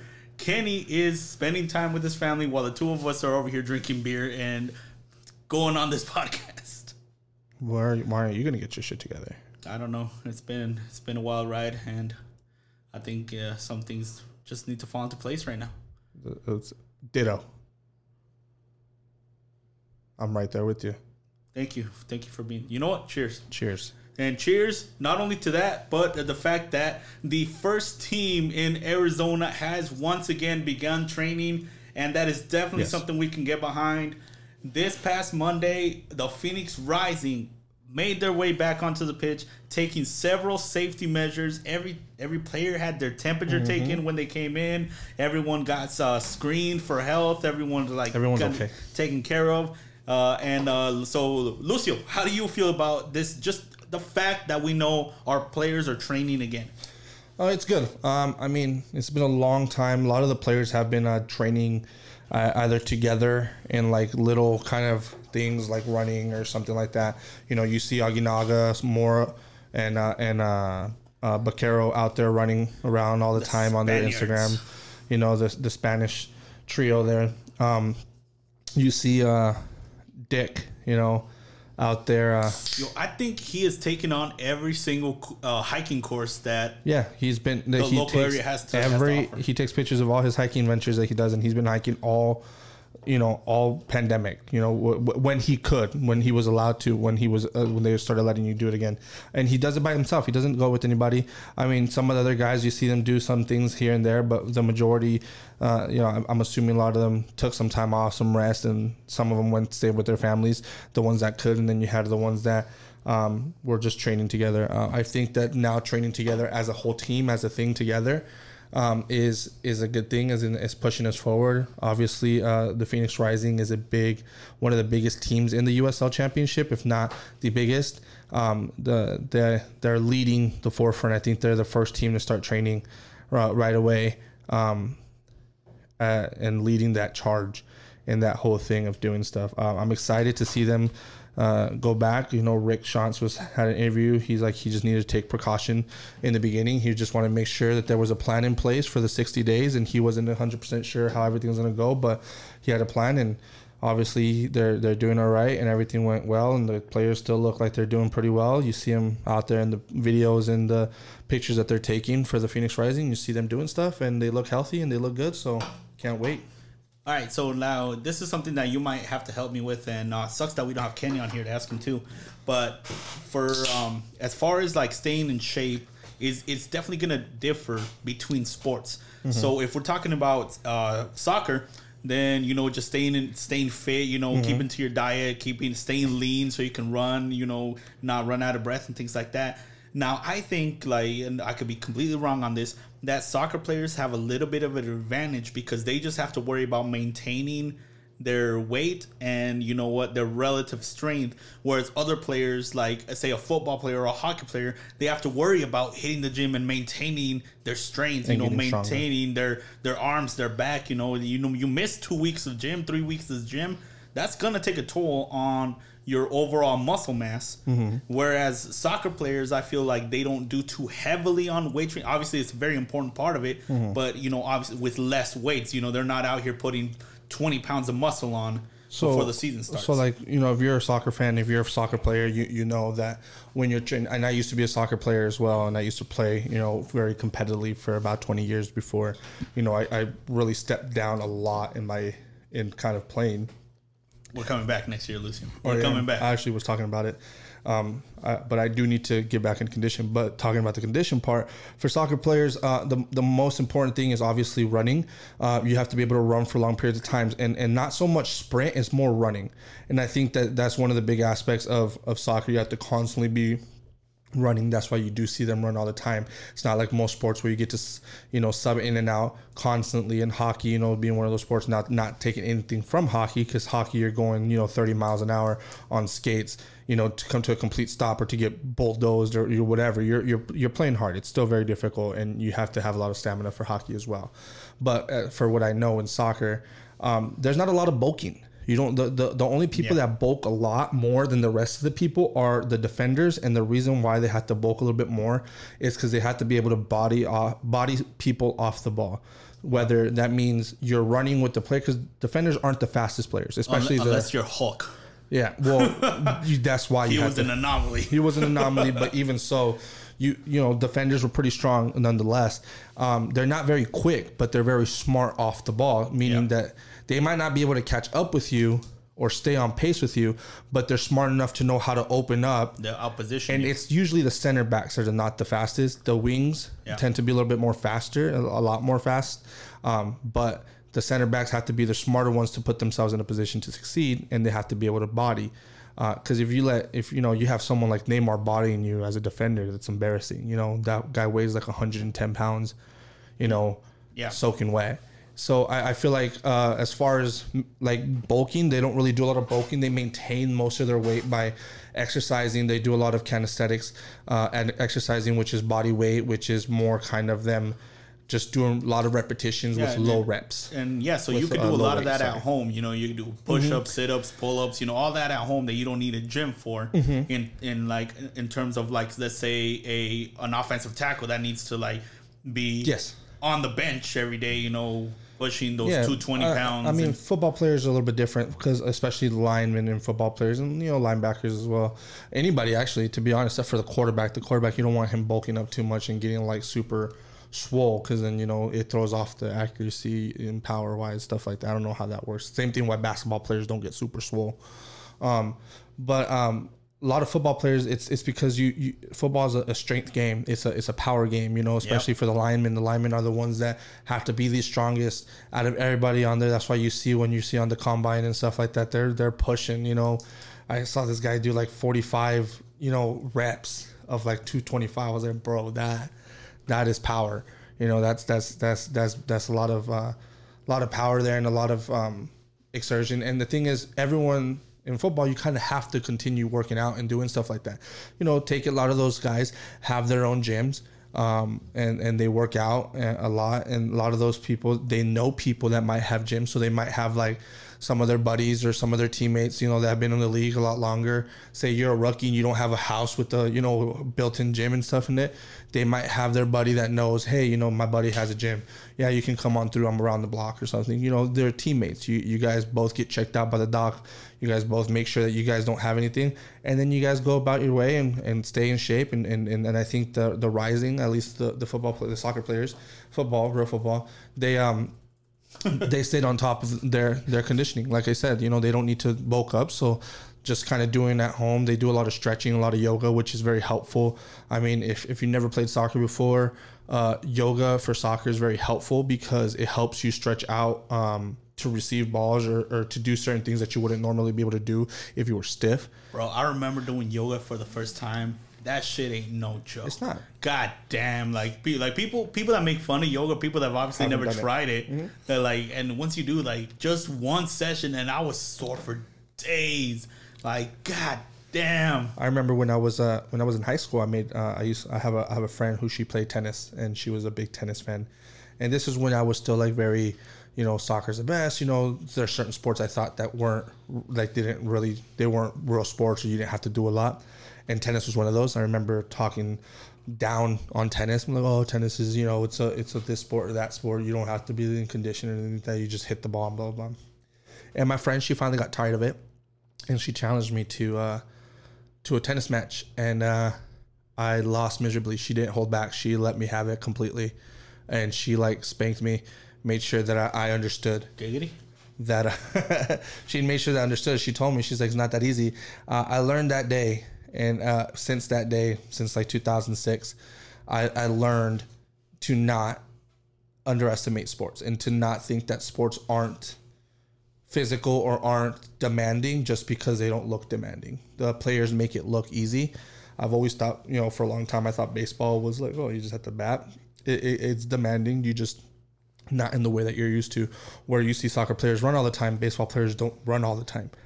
But, you still have to be able to throw that ball from the outfield to the catcher. It's a whole different skill set. Yeah, it's a different skill set that takes its toll on their body. Yeah. And especially now being a therapist, I understand where baseball players are coming from because that throwing motion is very unnatural for the human body. So they're constantly doing that. It puts a lot of force and a lot of extra tension in that shoulder, in that rotator cuff muscle areas. And so it's just one of those things that I learned that sports are very different, and they have their own specialties and their own difficulties, so I think the boys are going to be ready because I think they've had a lot of time to kind of stretch and do home things, kind of static stuff, and stay in shape. Well, they're definitely at an advantage right now because not everyone started training, especially all throughout the USL. The Phoenix Rising has definitely got an advantage in terms of time right now because they are going through drills, maybe not full contact drills like you're used to, but they're getting used to each other again. They get used to running, get used to the pitch again. One of the huge things here in Arizona is they're getting used to the heat. Yeah, because it's creeping up on us, and all of us that live here in Arizona, we know we know what it's going to be like, and we know this is just the beginning. Yep. And but we get used to it year after year because we do things a certain way. So we get used to 1 degree over a week, then 2 degrees, then 3 degrees over. We prepare and you'll start noticing that a lot of more people start drinking water around this time. Like where during the wintertime you start seeing people drink a lot of coffee or a lot of warm beverages. You'll start seeing that around April and May, you'll start seeing water consumption going to be taken to the next level. You're going to see those big little containers, those hydro flasks of water everywhere. See everyone having it, and you're just going to see like cups of water, bottled water everywhere. We prepare, and I think that for a lot of the players on the Phoenix Rising, some of them, especially like for example Corey Whelan being from England, not used to the heat that comes in, I think that it's a good time for them to like be on top of that. It would have been great even if we would have been during the season, because he would have gotten slowly used to it. Now he has to get slowly used to it quickly, which is an oxymoron, but you have to get used to it rather quickly. Look at you using that big word. It's not big. All it's right. a normal word. Anyways. Good job, Lucio. I almost pushed the button. That's the wrong button. Yeah. There you go. So Don't touch my buttons anymore. Okay. Well, but I feel like but no, that was my point, is that they could start getting used to it on the field, because you can get used to it if you're in your apartment and come outside to check your mail every day, like, oh, it's hotter than yesterday. Oh, you go outside, you take a little run here to stay in shape or whatnot. Oh man, it is hotter than yesterday. That's one thing. But to go out and to run for 90 minutes, if you stopped doing that, what was our last game in March? In March 6th. What we doing? What were we in March? 70s, 80s? We were like in the high 70s, like maybe low. Around there. Like if you were to do that, and let's say the USL opens up tomorrow, so you're gonna go from 75 to 105, 30 degree difference. That's gonna be a killer. It is. So this is just something just to get used to running and moving and exerting more energy, doing all and this stuff like at that. this temperature is definitely going to be something that the Phoenix Rising are going to get a leg up on, which has already been, as we've known, it's already been an advantage, because other teams that come in from colder climates here, absolutely, we see them every game, every home game. During warm-ups, people are already sweating. People are already like, I mean, the good breath. ones to see are like Tacoma coming from Seattle, coming down here, especially towards the end of the year, you start noticing, because even in August and September, it's still pretty warm down here. It's not super cold. And they're coming from a place where it's a little bit more chillier around that time, especially September and October. And they're coming down, and you'll notice the difference in play because they're so used to playing. And then people from Arizona, when we go from here over there, I mean, it's a little bit of a difference. But there's study shows that it's different going from hot to cold than it is from cold to hot. Now it's different going from, like, if we come from Phoenix and then go to Colorado, because Colorado's a mile high. They have Denver's a mile high, so it's the elevation. Yeah, that difference. doesn't have to do with temperature. It has to do with the air. The air difference and how you consume it. So we're getting less air when we're used to having such an abundance of it. So it's a different for different states. But when you're coming from anywhere, even California, like people from OC or people from like Sacramento and stuff, they're coming down here. I mean, like they get beat up because it's a lot. I mean, the heat down here is no joke. It's 7 o'clock and the heat's still hitting at 105. By the time it's 9 o'clock, you've gone down like 3, 4, 5 degrees. You're at like 97. It's not a big change. So you're still sweating your ass off in the heat that you're like, what the fuck is going on? Compared to when you're in California, it's like fucking 80 degrees outside, during the summertime. So they're going to come into scorching heat weather and I feel bad don't feel bad for California. Fuck California. But California is going into this whole thing without even being trained for the rest of the year. They're not even going to be able to play, technically. So that was going to be my next question. Like, we're talking about getting back to things like we are right now with teams that we're used to seeing and we know how they play. Yeah. Now, how does a new team like San Diego, how do they deal with this when they don't have that experience of like, hey, last year we were this and this and this. Yeah. This is their first time. I think they got through 2 games. I think they were the only ones. Because they played before us and they played midweek. Yeah, so they were able to get 2 games under their belt, but they don't have last year to look back on. Like Phoenix Rising, they can say at this time last year we were here and this is what's going to happen. This is what's going to happen through our year, projections. Yeah. So how does that happen? What's going on, like, in your opinion, what's going on in the San Diego training room right now? I mean, again, we were talking earlier, like I said earlier, like kinesthetically, you can still work out on your own and kind of stay in shape for soccer. As long as you have a ball, you can practice, kicking the ball around, staying with the touch, staying good with touching. Obviously, the only issues you're going to have is more pressure shooting, more kind of pressure passing, and more kind of strategy and technique and chemistry. It's kind of where you're really, but as far as staying in shape, they're going to be fine, I think. I think the other problem is because San Diego is such a new team, they also have players that might not play together they haven't played together at all, or if they did, they played in different leagues and it's different tempo and different type of game. I think that they're going to have to find a way, whether it means practicing out of state, if they're going to continue, if the league continues, depending on how that goes. I mean, they're gonna have to play out of state too. They're gonna play their home game. They have to, because California's not letting you play, not letting anybody play. Yeah. So no team, like the Dodgers aren't gonna be playing at home. They're gonna be playing. They're probably in their practice field, wherever the fuck that's at. Some of these places are gonna be playing. Like the Giants are probably gonna be playing here in Arizona and stuff like that. But it's well, yeah, that's one of the things that makes baseball a little bit easier is that the teams have their Cactus League stadiums. Yeah, they have their spring training stadiums, which helps them. But not everyone has them in the right locations. Like if California, I think all California teams have it like somewhere else. No, they're like they play the Cactus League, so they play here. So like they have it somewhere, and like people may complain whether they're not up to standards. Well, or not, whatever the thing, I don't think the Dodgers have a field here. I know that the Giants have a field here, the Brewers, but that being said, San Diego is going to have to find a place to play in either Arizona, which is the closest state to them, whether it be somewhere like Yuma, which we joked around about it when I was talking to one of part of the Red Fury. We joked around about maybe they can go to like Yuma and it'd be like a trip, or even if they want to fly out to like Nevada, since they're going to be they'll probably have some stuff there that they can use, a little bit more populated. People like to go to Vegas, whatever. So it's like you got different options you can go to. But they have to stay close to their fan base so they can have at least an opportunity to have fans come through if they wanted to. Because imagine if you have a home game in Yuma and all the Phoenix Rising people came. You know what I mean? Well, the thing is that all this is going to be played behind closed doors anyway, so it's not going to matter. And just to close the door on this, Los Angeles Dodgers, they play the spring training at Camelback Ranch out in Glendale.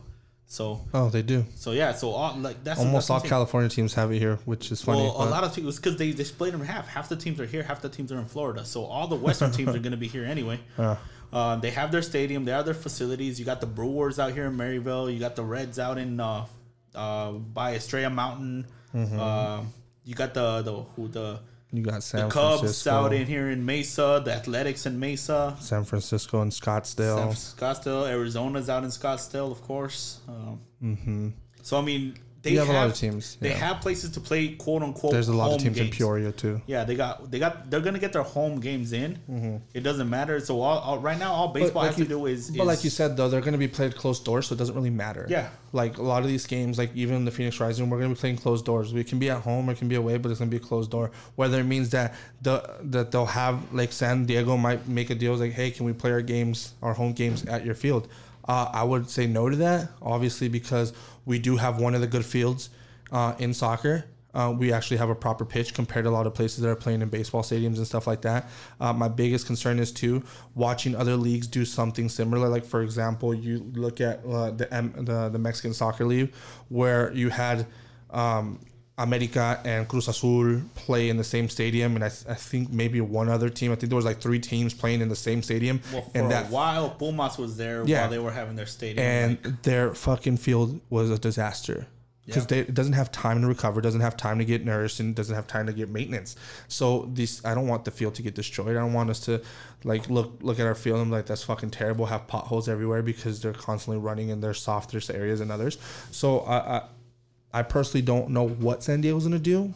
I know that they're gonna obviously their players are gonna be fine condition wise, because I feel like they're still conditioned at their house, do things to stay kind of in shape. The running part might be a little bit difficult because I don't know if you're allowed to go outside. It's California. I don't know how extreme they are with their whole going outside thing. But if they are allowed to go outside for whatever reason, to do anything, I think they'll still be able to stay in shape. And when training comes, if the league decides to continue because they can get all the teams to go out, I think that they're going to have to work very hard, because I think it's going to take a long time before they get to that chemistry point. Because if you're not allowed to train, once they get the go ahead to train outside of state or something, then the league's going to probably start soon after that. So it's not going to have a lot of time to get in rhythm. So hopefully the league will start soon. Hopefully the league starts soon. All right, that's going to bring me to my next question with you, Lucio. Now, with this league coming soon, most likely the first games are going to be behind closed doors. Oh, yeah. Now, my question to you, if the league is going to start again, let's put a date out there. Let's just say if it's June 1st. The first game? Yeah. Back? Okay. If the first game back is June 1st, so everyone starts playing, let's say a month behind closed doors, you in July, if you're open to it, like if they're opening up for people to go, are you going to be in the stands July 1st? Yeah, absolutely. So with no regards to social distancing, anything like that, like that's all behind you. I mean, if you really think about it, for me personally, you go to the store, you go to the grocery store, and we were just talking about earlier, like people are touching stuff, people are doing stuff, they're putting on masks and gloves, and they're touching all these things, and they're going in elevators, or they're being around people. At the end of the day, yes, we can practice social distancing, and I don't know how the league would do that. I don't know how the team would do that, and but at this point, for me, I haven't felt symptoms. I can be asymptomatic for all I know. I know my girlfriend wants me to go get checked, which we'll probably do once I get back to work on Monday. And I'll probably talk to my boss about getting checked and stuff. But at the end of the day, there's going to be no normal from here on out. The normal is not going to be the normal we had before. There's always going to be this precaution in this kind of thing for a while to come. For the next year or so, maybe 2 years, people are still going to be in this precautionary mode where we're going to be wearing masks, and we're going to be very different when we're socially together because of what happened.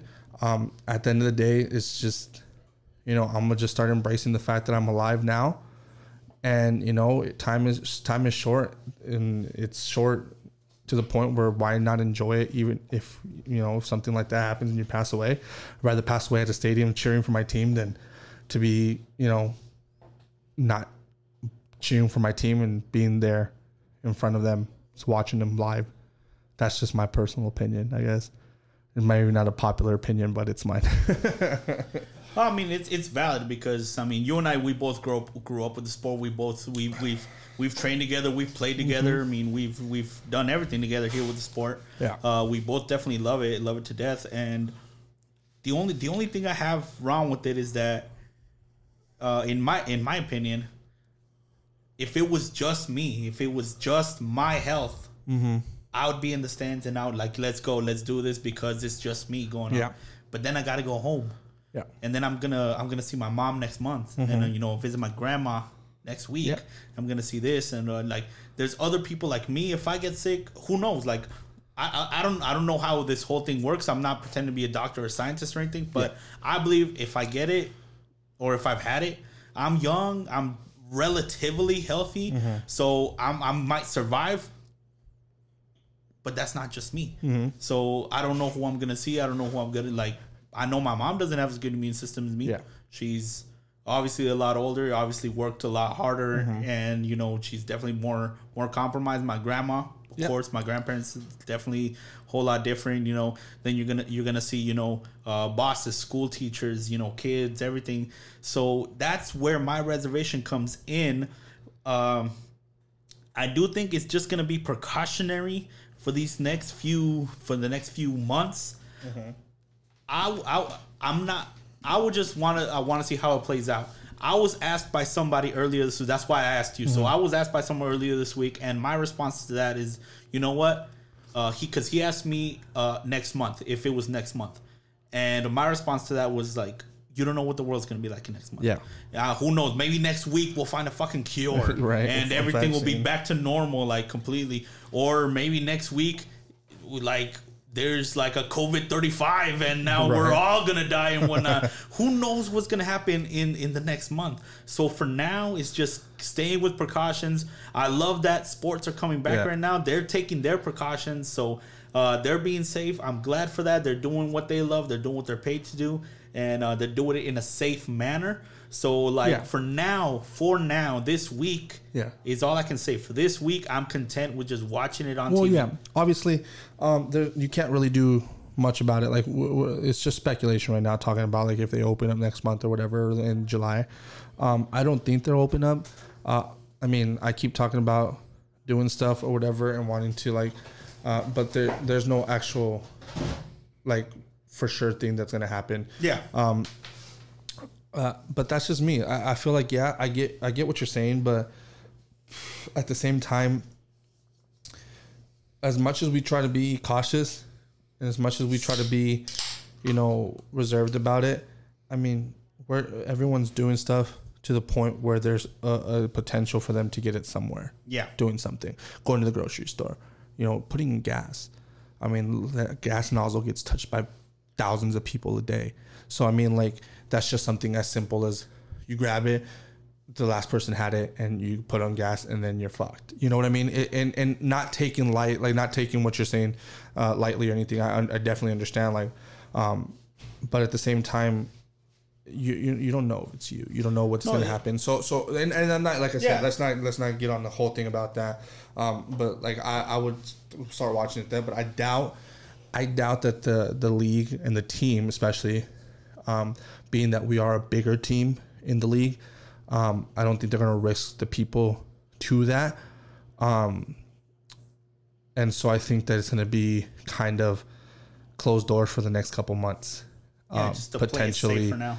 Potentially we might have the whole season closed for all we know. If other teams can afford it, we're probably gonna head that direction, which is gonna suck. So that means there's gonna be a lot of, like, you're gonna have to watch from home. You're gonna have to have, like, if you want to hang out with people and stuff to watch the games. But at the end of the day, it's just gonna suck in general because of the fact that the team is not, the fans are the 12th man, especially the supporter groups. They're 12th man. Definitely. So it really helps the them. fan experience, just to be around the sport, because being, like, obviously the number one thing is just being at the game, feeling that energy with people that you've never met before that you consider now family, because you all love this team so much that you guys grow a bond together. So that's something that you and I have felt there with being there with the Red Fury.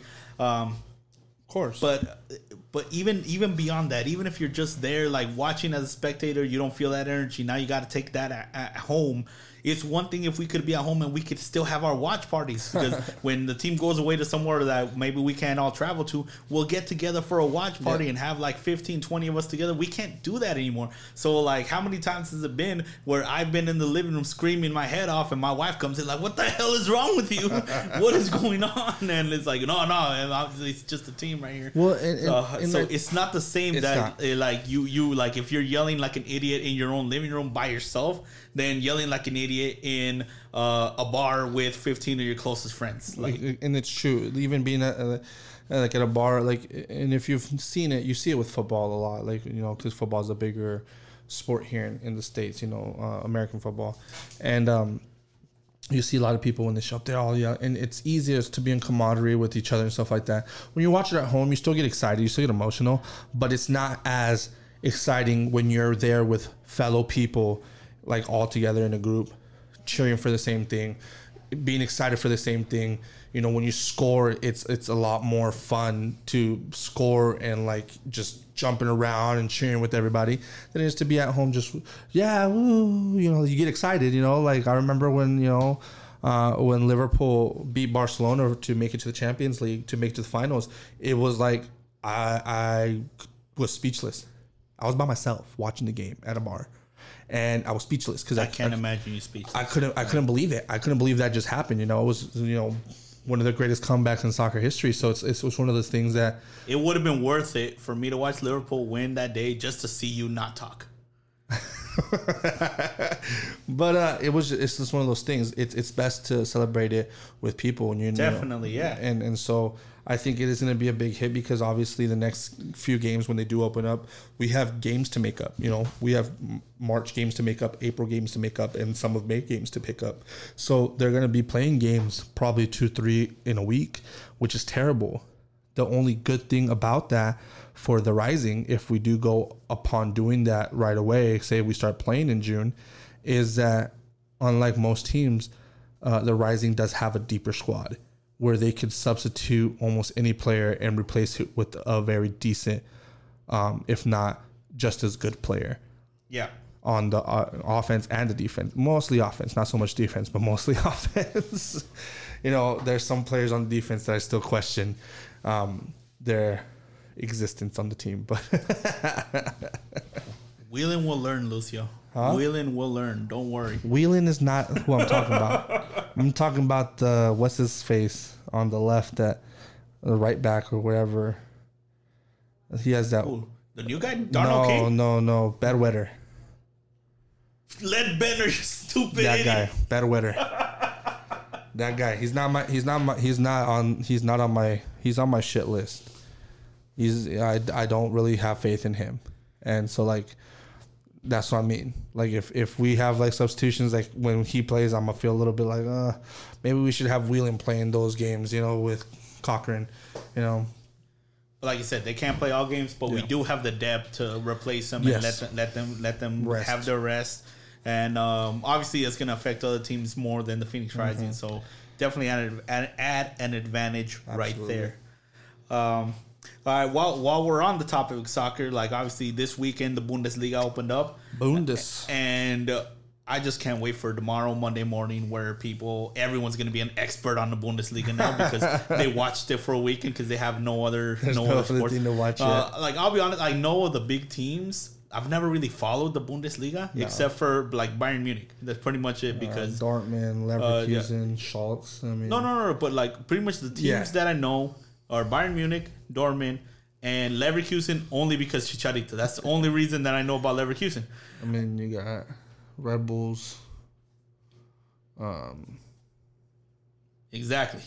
I forget their name. No, exactly. That's what I'm saying. So, but it was interesting to watch. I watched a couple of the games.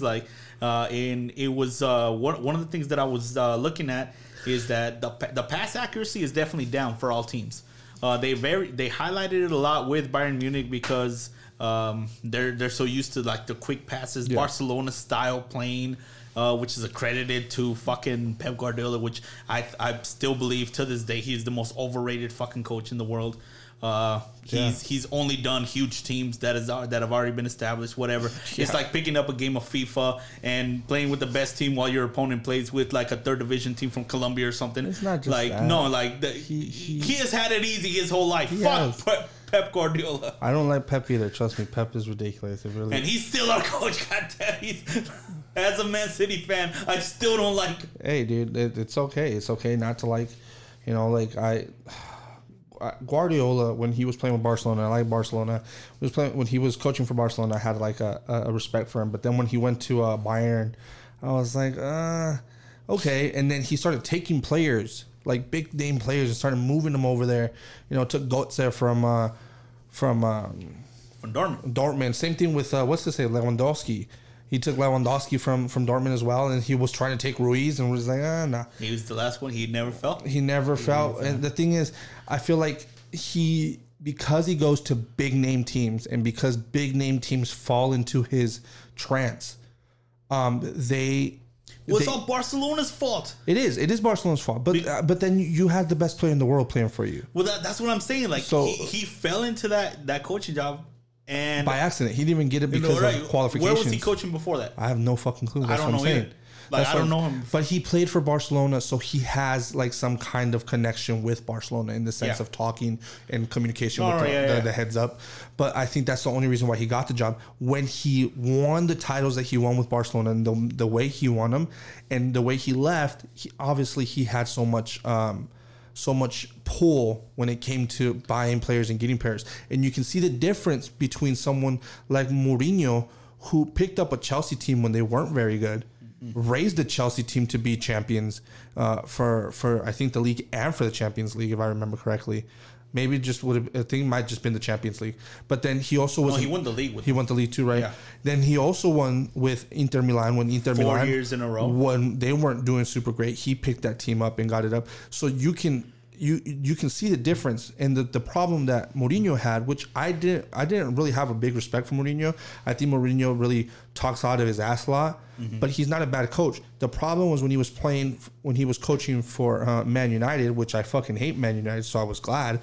But when he was coaching for Man United, he didn't have the backing of the higher ups to buy players, to get players he needed to move around. Because as you know, when you get a player in a position, that position's players lights a fire in their ass.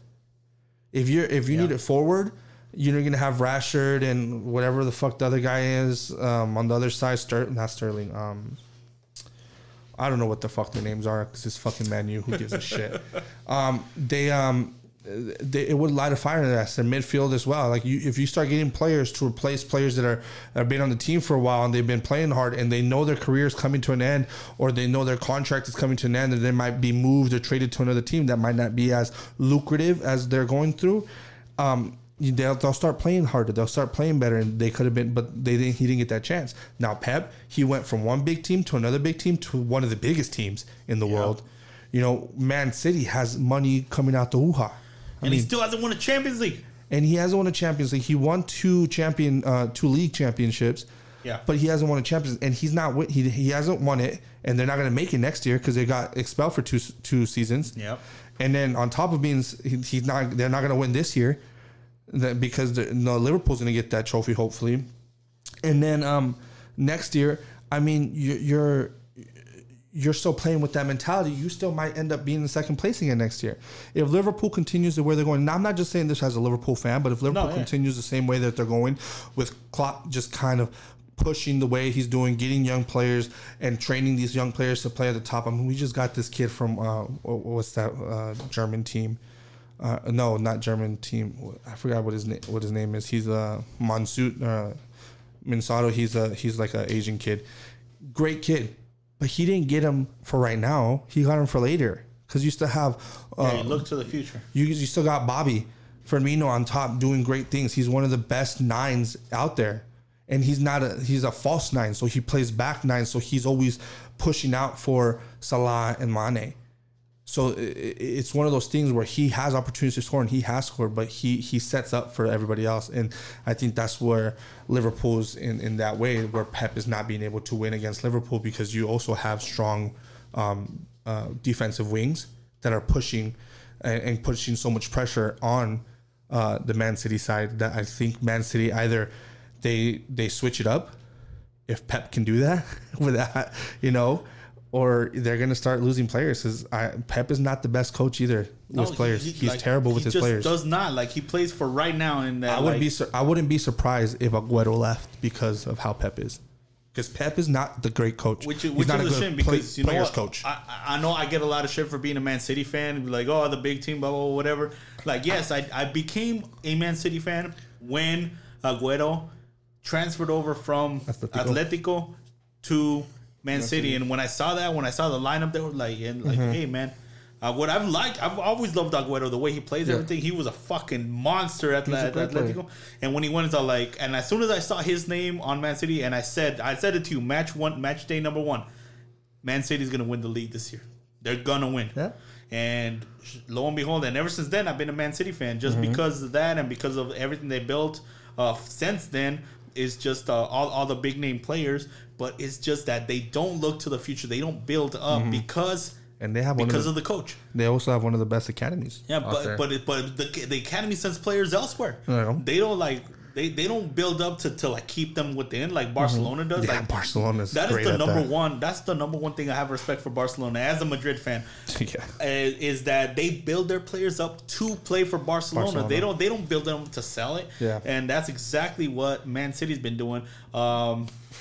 And you know what? Just while we're there, like that's what Arsenal does too. Arsenal gets great players and they sell them off too. Yeah. Atletico does that too. Like a lot of teams do that, but that's why, like, as far as coaching, as far as just coaching, my number one respect, and I think one of the best coaches in the world, is El Cholo Simeone from Atletico, because he knows at the end of the year his best players are gone. Yeah, they're going to Chelsea, they're going to Madrid, they're going to Barca, they're going to Dortmund, they're going to Bayern. But he's an aggressive player coach. I like him, but because like he works well with the players he got, and he pushes them. That's what I mean by aggressive. He pushes them to the best of their ability, and I think that's why Atletico has been successful in the last few years. Yeah.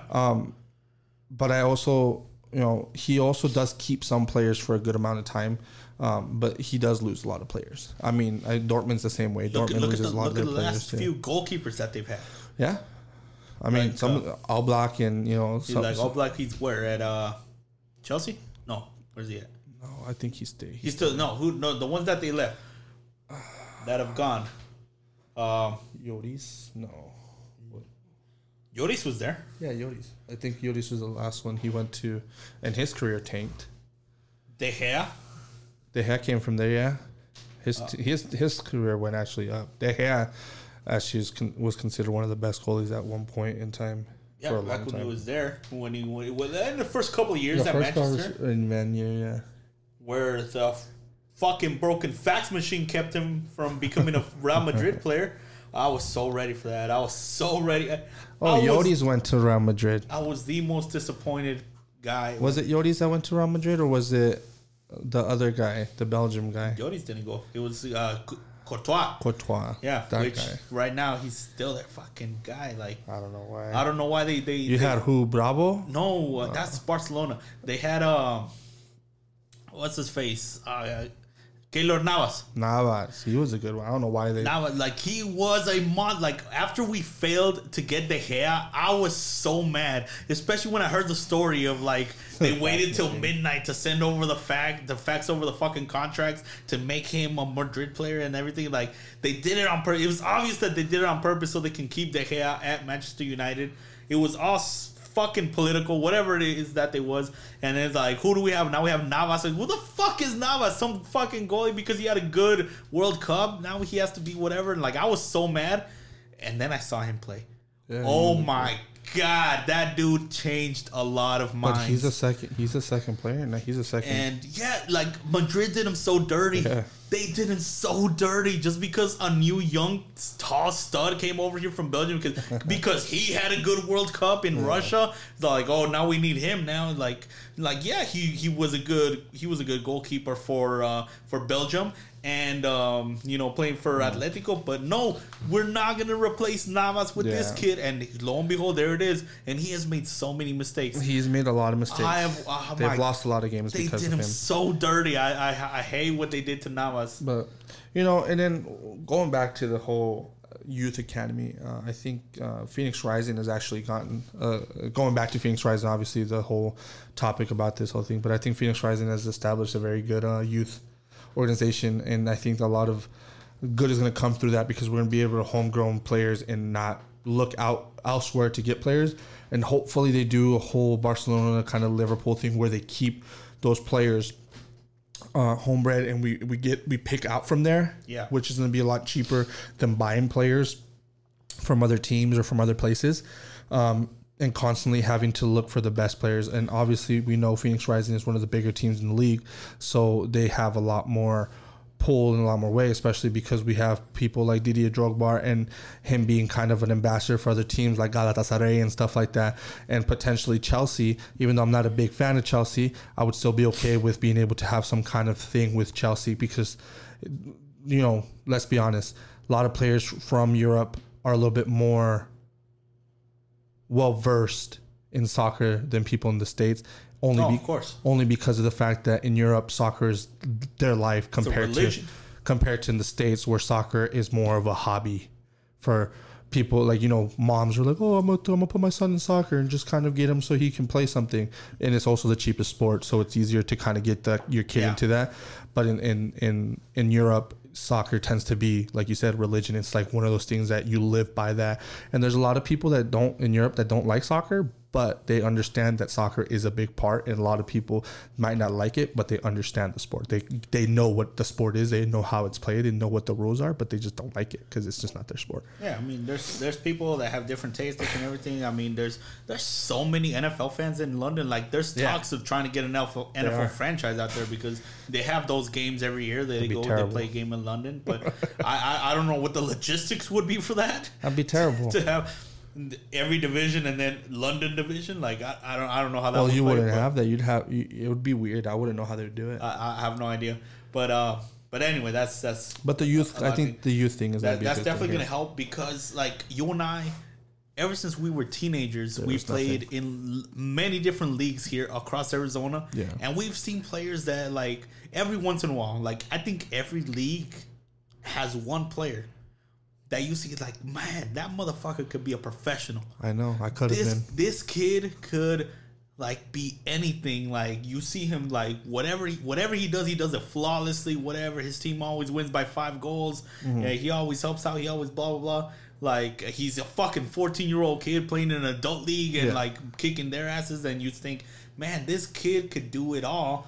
But sadly, Arizona did not have those kind of. There's no places to go.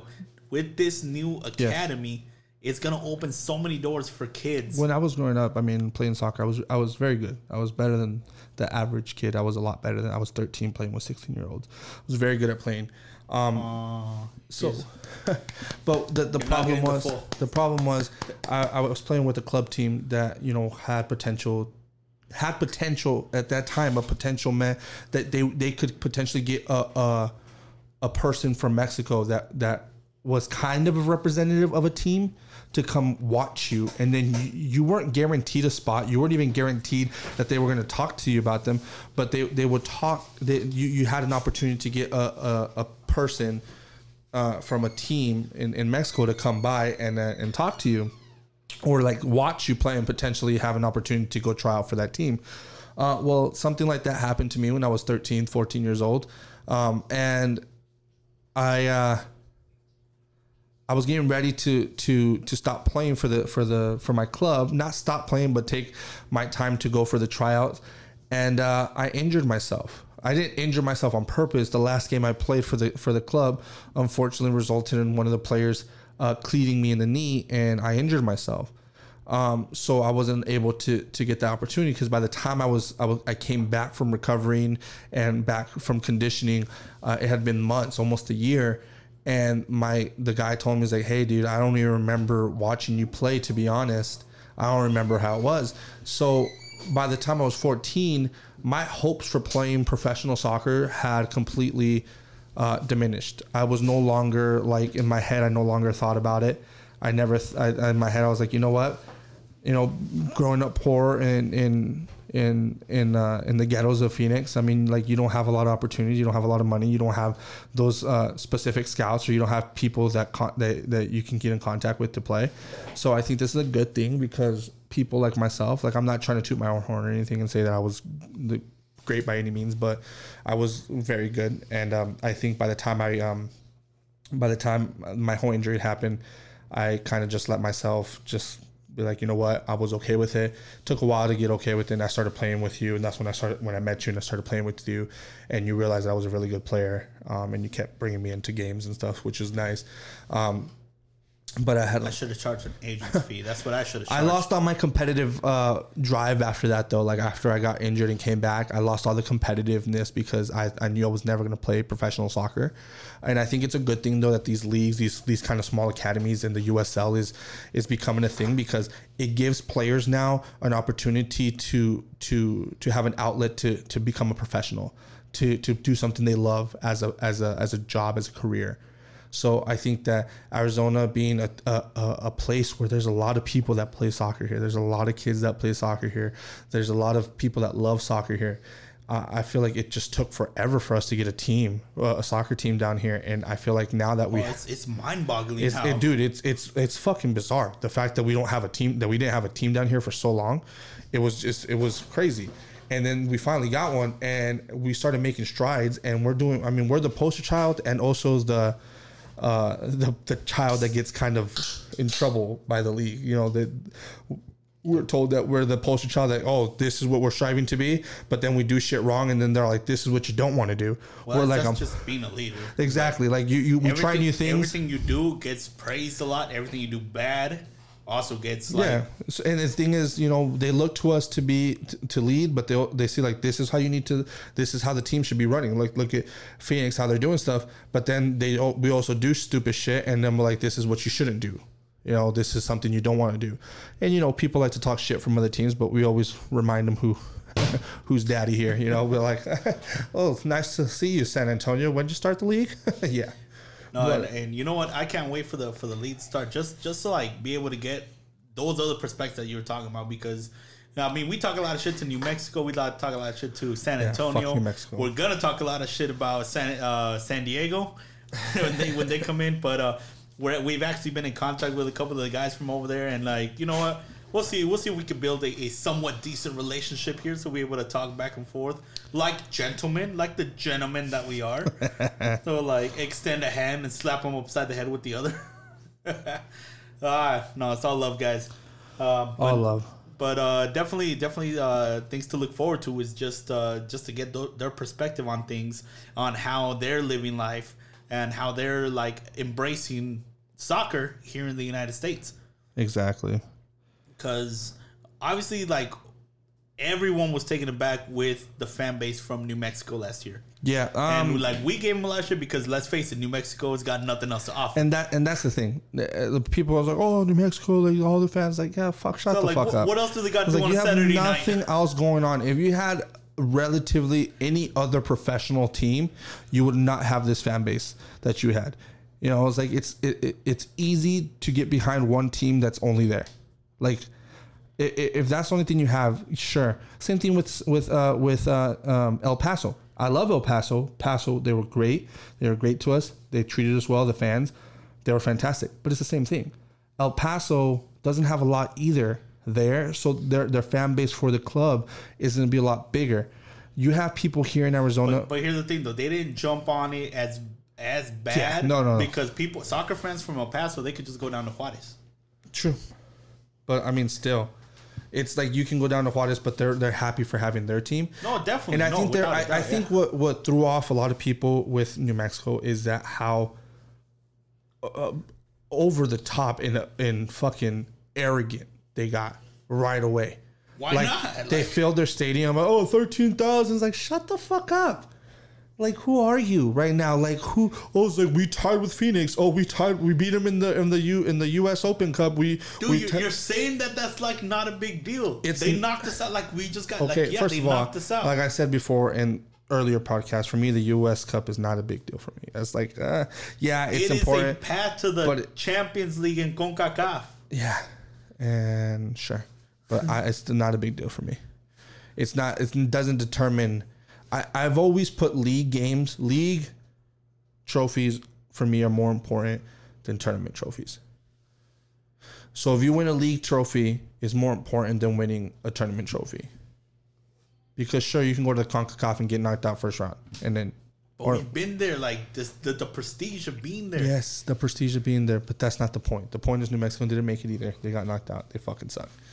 But the thing is, they didn't even make it to the fucking playoffs. They fucking suck. All right, but either way, matter what you say, but they came in talking shit like if they were gonna fucking sweep the fucking league.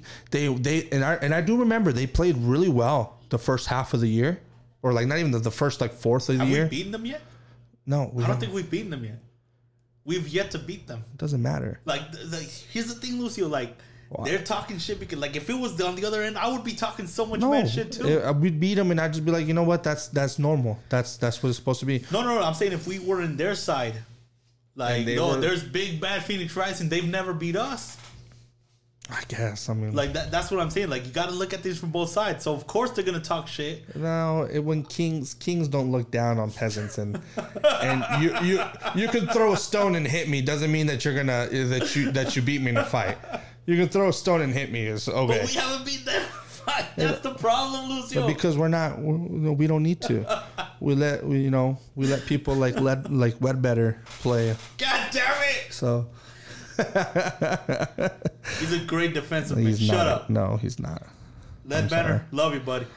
I can't say the same. Sorry, Ledbetter. I think this is your last year here. All right, Wedbetter. God damn it. Or Bedwetter. So. Shut up, Liz. All right, my dude. All right, last thing I want to touch on before we sign off is pretty much the first thing that I want to touch on in this whole Bundesliga thing. All right, so they're supposed to lay out pretty much the groundwork how football's going to be moving forward, right? Okay. So like how all the other leagues are supposed to take this as an example, and they've done a good job at it. Like the thing is, I don't get the social distancing aspect of it, because if the players are on the team, on the bus, and in the stadium, that's because they're all clear, right? Yeah. That's because they're healthy. They're good to go. So I mean, you're distancing them in the arena. Like, they're not all sitting next to each other on the bench. There are a few seats away from each other, like in the stands, because there's no fans there. So they're all apart there. When they celebrate, like if they score a goal, like there's, they're social celebrating. Like the most they do, like I saw Bayern this morning, like they're doing the whole elbow thing, elbow, as a celebration, quote unquote, or just like not touching each other at all. Like all of this, like things to like social distance themselves. But in a corner kick, you're mocking your man. You're like all over him. Yeah. You're wrapped around your man. Like you're making sure that he's not getting to the ball. That is full contact, body on body, sweat on sweat, everything. Like, all right, so why is that okay?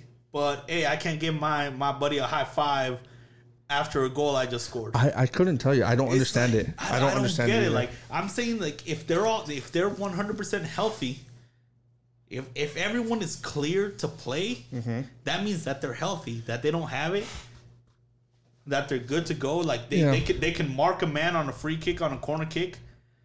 Then why not be able to like high five and hug it out at the end of the goal? Like, that's true. They're gonna touch each other anyway. Because at the end of the day, I think that I think each team has to report to the team whether they're okay or not, whether they have. No, they have to report to the league. They have to report to everybody. So I don't think I don't understand why. I don't get why that's because it's a thing. Honestly, I don't know what they would do. Like if they would give you a card for celebrating with your teammates, or like throwing. I don't know. Personally, the bench stuff at the same time is the same thing. It's like, I don't know why you're on the bus together, you're traveling together, and then you have to sit separately. So like, it doesn't make sense, but at the same time, I didn't prepare to make sense of what they're doing. That's the thing. Like, I feel like half of it, this is 100% not meant to bash on this league, but I feel like it's 100% for show. For show so everyone in the world can see them being apart. Kind of like maybe set an example for how everyone should be sitting apart. That's silly though. And the only reason that I can accept this is if that it's going to be for show, and it's going to be for an example of everyone when they're outside, like when they're out at a park, they're out at everywhere. Okay, but it just doesn't. You know what they should have done if they wanted to make that message? They should just have like a thing every game. When you stand and you stand around the circle, and there's like a big, like they're holding like little things that are in the circle that says COVID-19, social distancing, blah blah blah. Yeah, that would have been more acceptable, because I don't accept that. I will not accept that, and I'll tell you why. And it's one of the things that you love. One of the things you love to do or love to watch, wrestling. Definitely. The wrestling, they're not no. That is an essential business in Florida. No. That's not even what I'm trying to get at. Go ahead. What I'm trying to get at is that they might not have fans in the arenas, but they're still wrestling. Yeah, exactly. They're still touching each other. They're slamming each other, slapping each other. Their bodily fluids are still being mixed with each other, but they've gotten cleared by the medical staff. Yes. To be able to do this. And obviously Vince McMahon and Steph and Triple H are not going to let these guys wrestle if there's something wrong with them. And also honestly, I had a whole list of things about WWE, because I'm like you said, I'm a huge fan of WWE. And I had a whole list of things to like talk about the subject. But just like, because you brought it up, is that you're right, that they have all these lists of what you can't do. only the people on stage are the people that are needed. So the ref and the wrestlers, whatever. Very limited camera crew. Very limited. I don't even think the announcers are there. The announcers are like on the stage, like way back in the back, 50 feet away from the ring, and they give every wrestler an opportunity. Like, if you want to, if you don't, let us know. You don't. We're not gonna force you. And like that's led to a couple of controversial strips of titles. Yeah. So Sami Zayn, he was the Intercontinental Champion. He got stripped of the title because of non-defense or whatever. But it's just because you got to have a champion. Like you just need to. Like, he's not fired. He's not gonna get punished. He just doesn't want to wrestle right now. He wants to be safe. He wants to, like, that's completely okay. And when you're ready, you're gonna have a job. You can come back.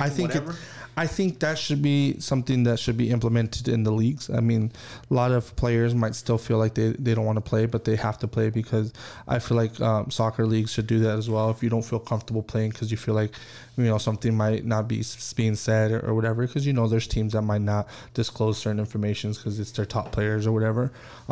They might not want to disclose this kind of information.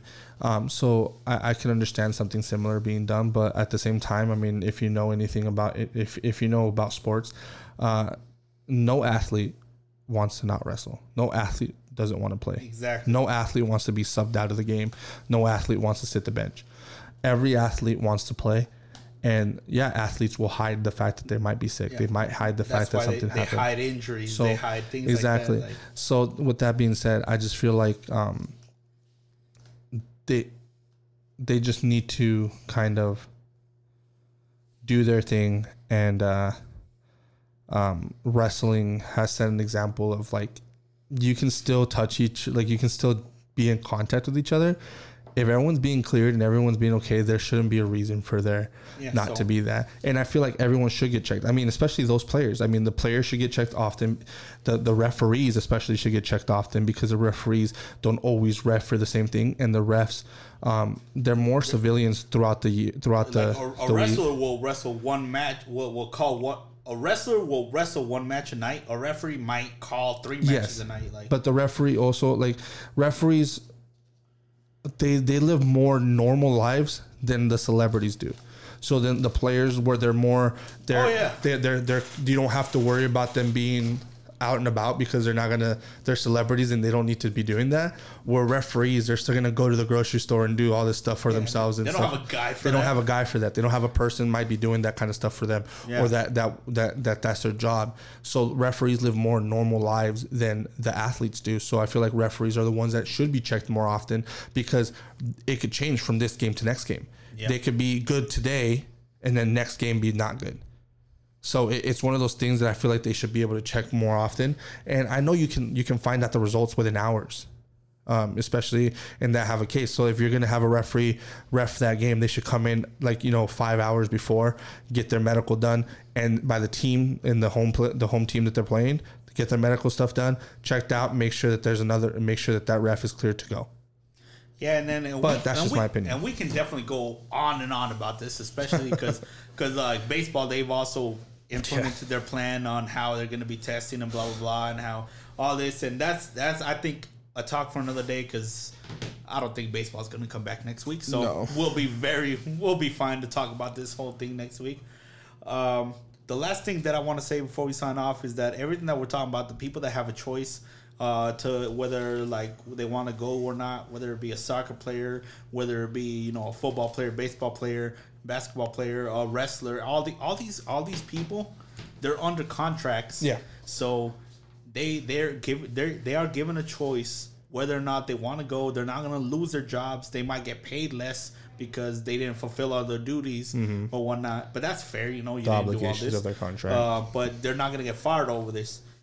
Just the last thing that I do want to say is, just speaking on myself, Danny Orona, not speaking on behalf of anyone here at Sticks and Kicks, just on my own personal opinion, is that regular people don't have that choice. So when businesses start opening up, like we've seen it here in Arizona, when bars and restaurants start opening up, massage parlors start opening up, gyms start opening up, hair salons start opening up, barbers start opening up.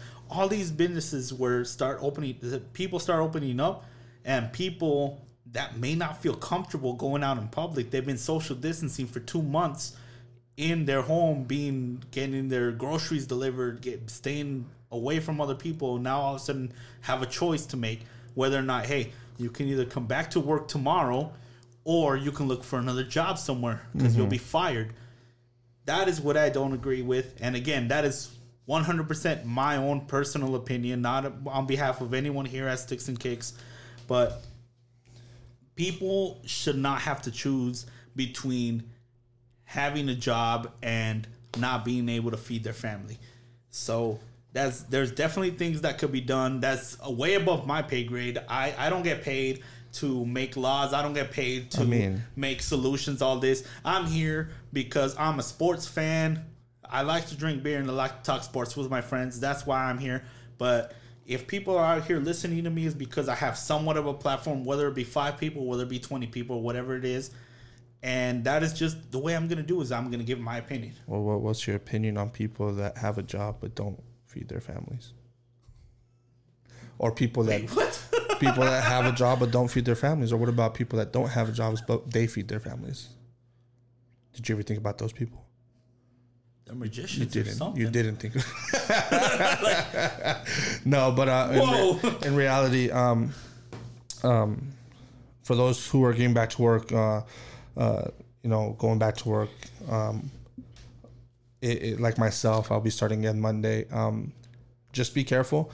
Make sure you talk to your bosses or whoever's in charge and make sure that learn about the new protocols. There should be new protocols being in place because of this whole thing. So there should be new things happening so that you can protect yourself from whatever it is that you think you need to do. And for those people that have been out there fighting the good fight, thank you. And hopefully you guys continue staying safe. Thank you. Hopefully you guys continue staying safe. And I just want to say that I am super stoked and happy and so relieved that sports are coming back because I was getting so depressed about not having anything to watch or talk about, and mostly watching because it's more about the actual watching of the sport and enjoying it. The talking comes second. You can't really talk about sports without there being sports. Exactly. And we've been trying to, and it was, trust me, y'all have seen the results. It's not been easy. So it's one of those things that we've tried to give you something to look forward to, but at the same time, there's not a lot we could talk about, so it's hard to bring. We try to bring in, the pigskin in here to try to get something to talk about, and even then, it was still very difficult. So, yeah, but you know what? Things are definitely looking up this week. We had a lot to talk about here. We're gonna have a lot to talk about next week. And moving forward, it's gonna look very, very good. If you guys do decide to go out, if you guys decide to go out to a restaurant, to a bar, make sure you guys tip well. If you don't have money to tip, you don't have money to go out. Just remember that. All right. Keep that in consideration. Lucio, thank you so much for joining us. Last Absolutely. Comments. Love you guys, and I'll see you guys next week. Thank you guys so much. Tune in next week for more Sticks and Kicks.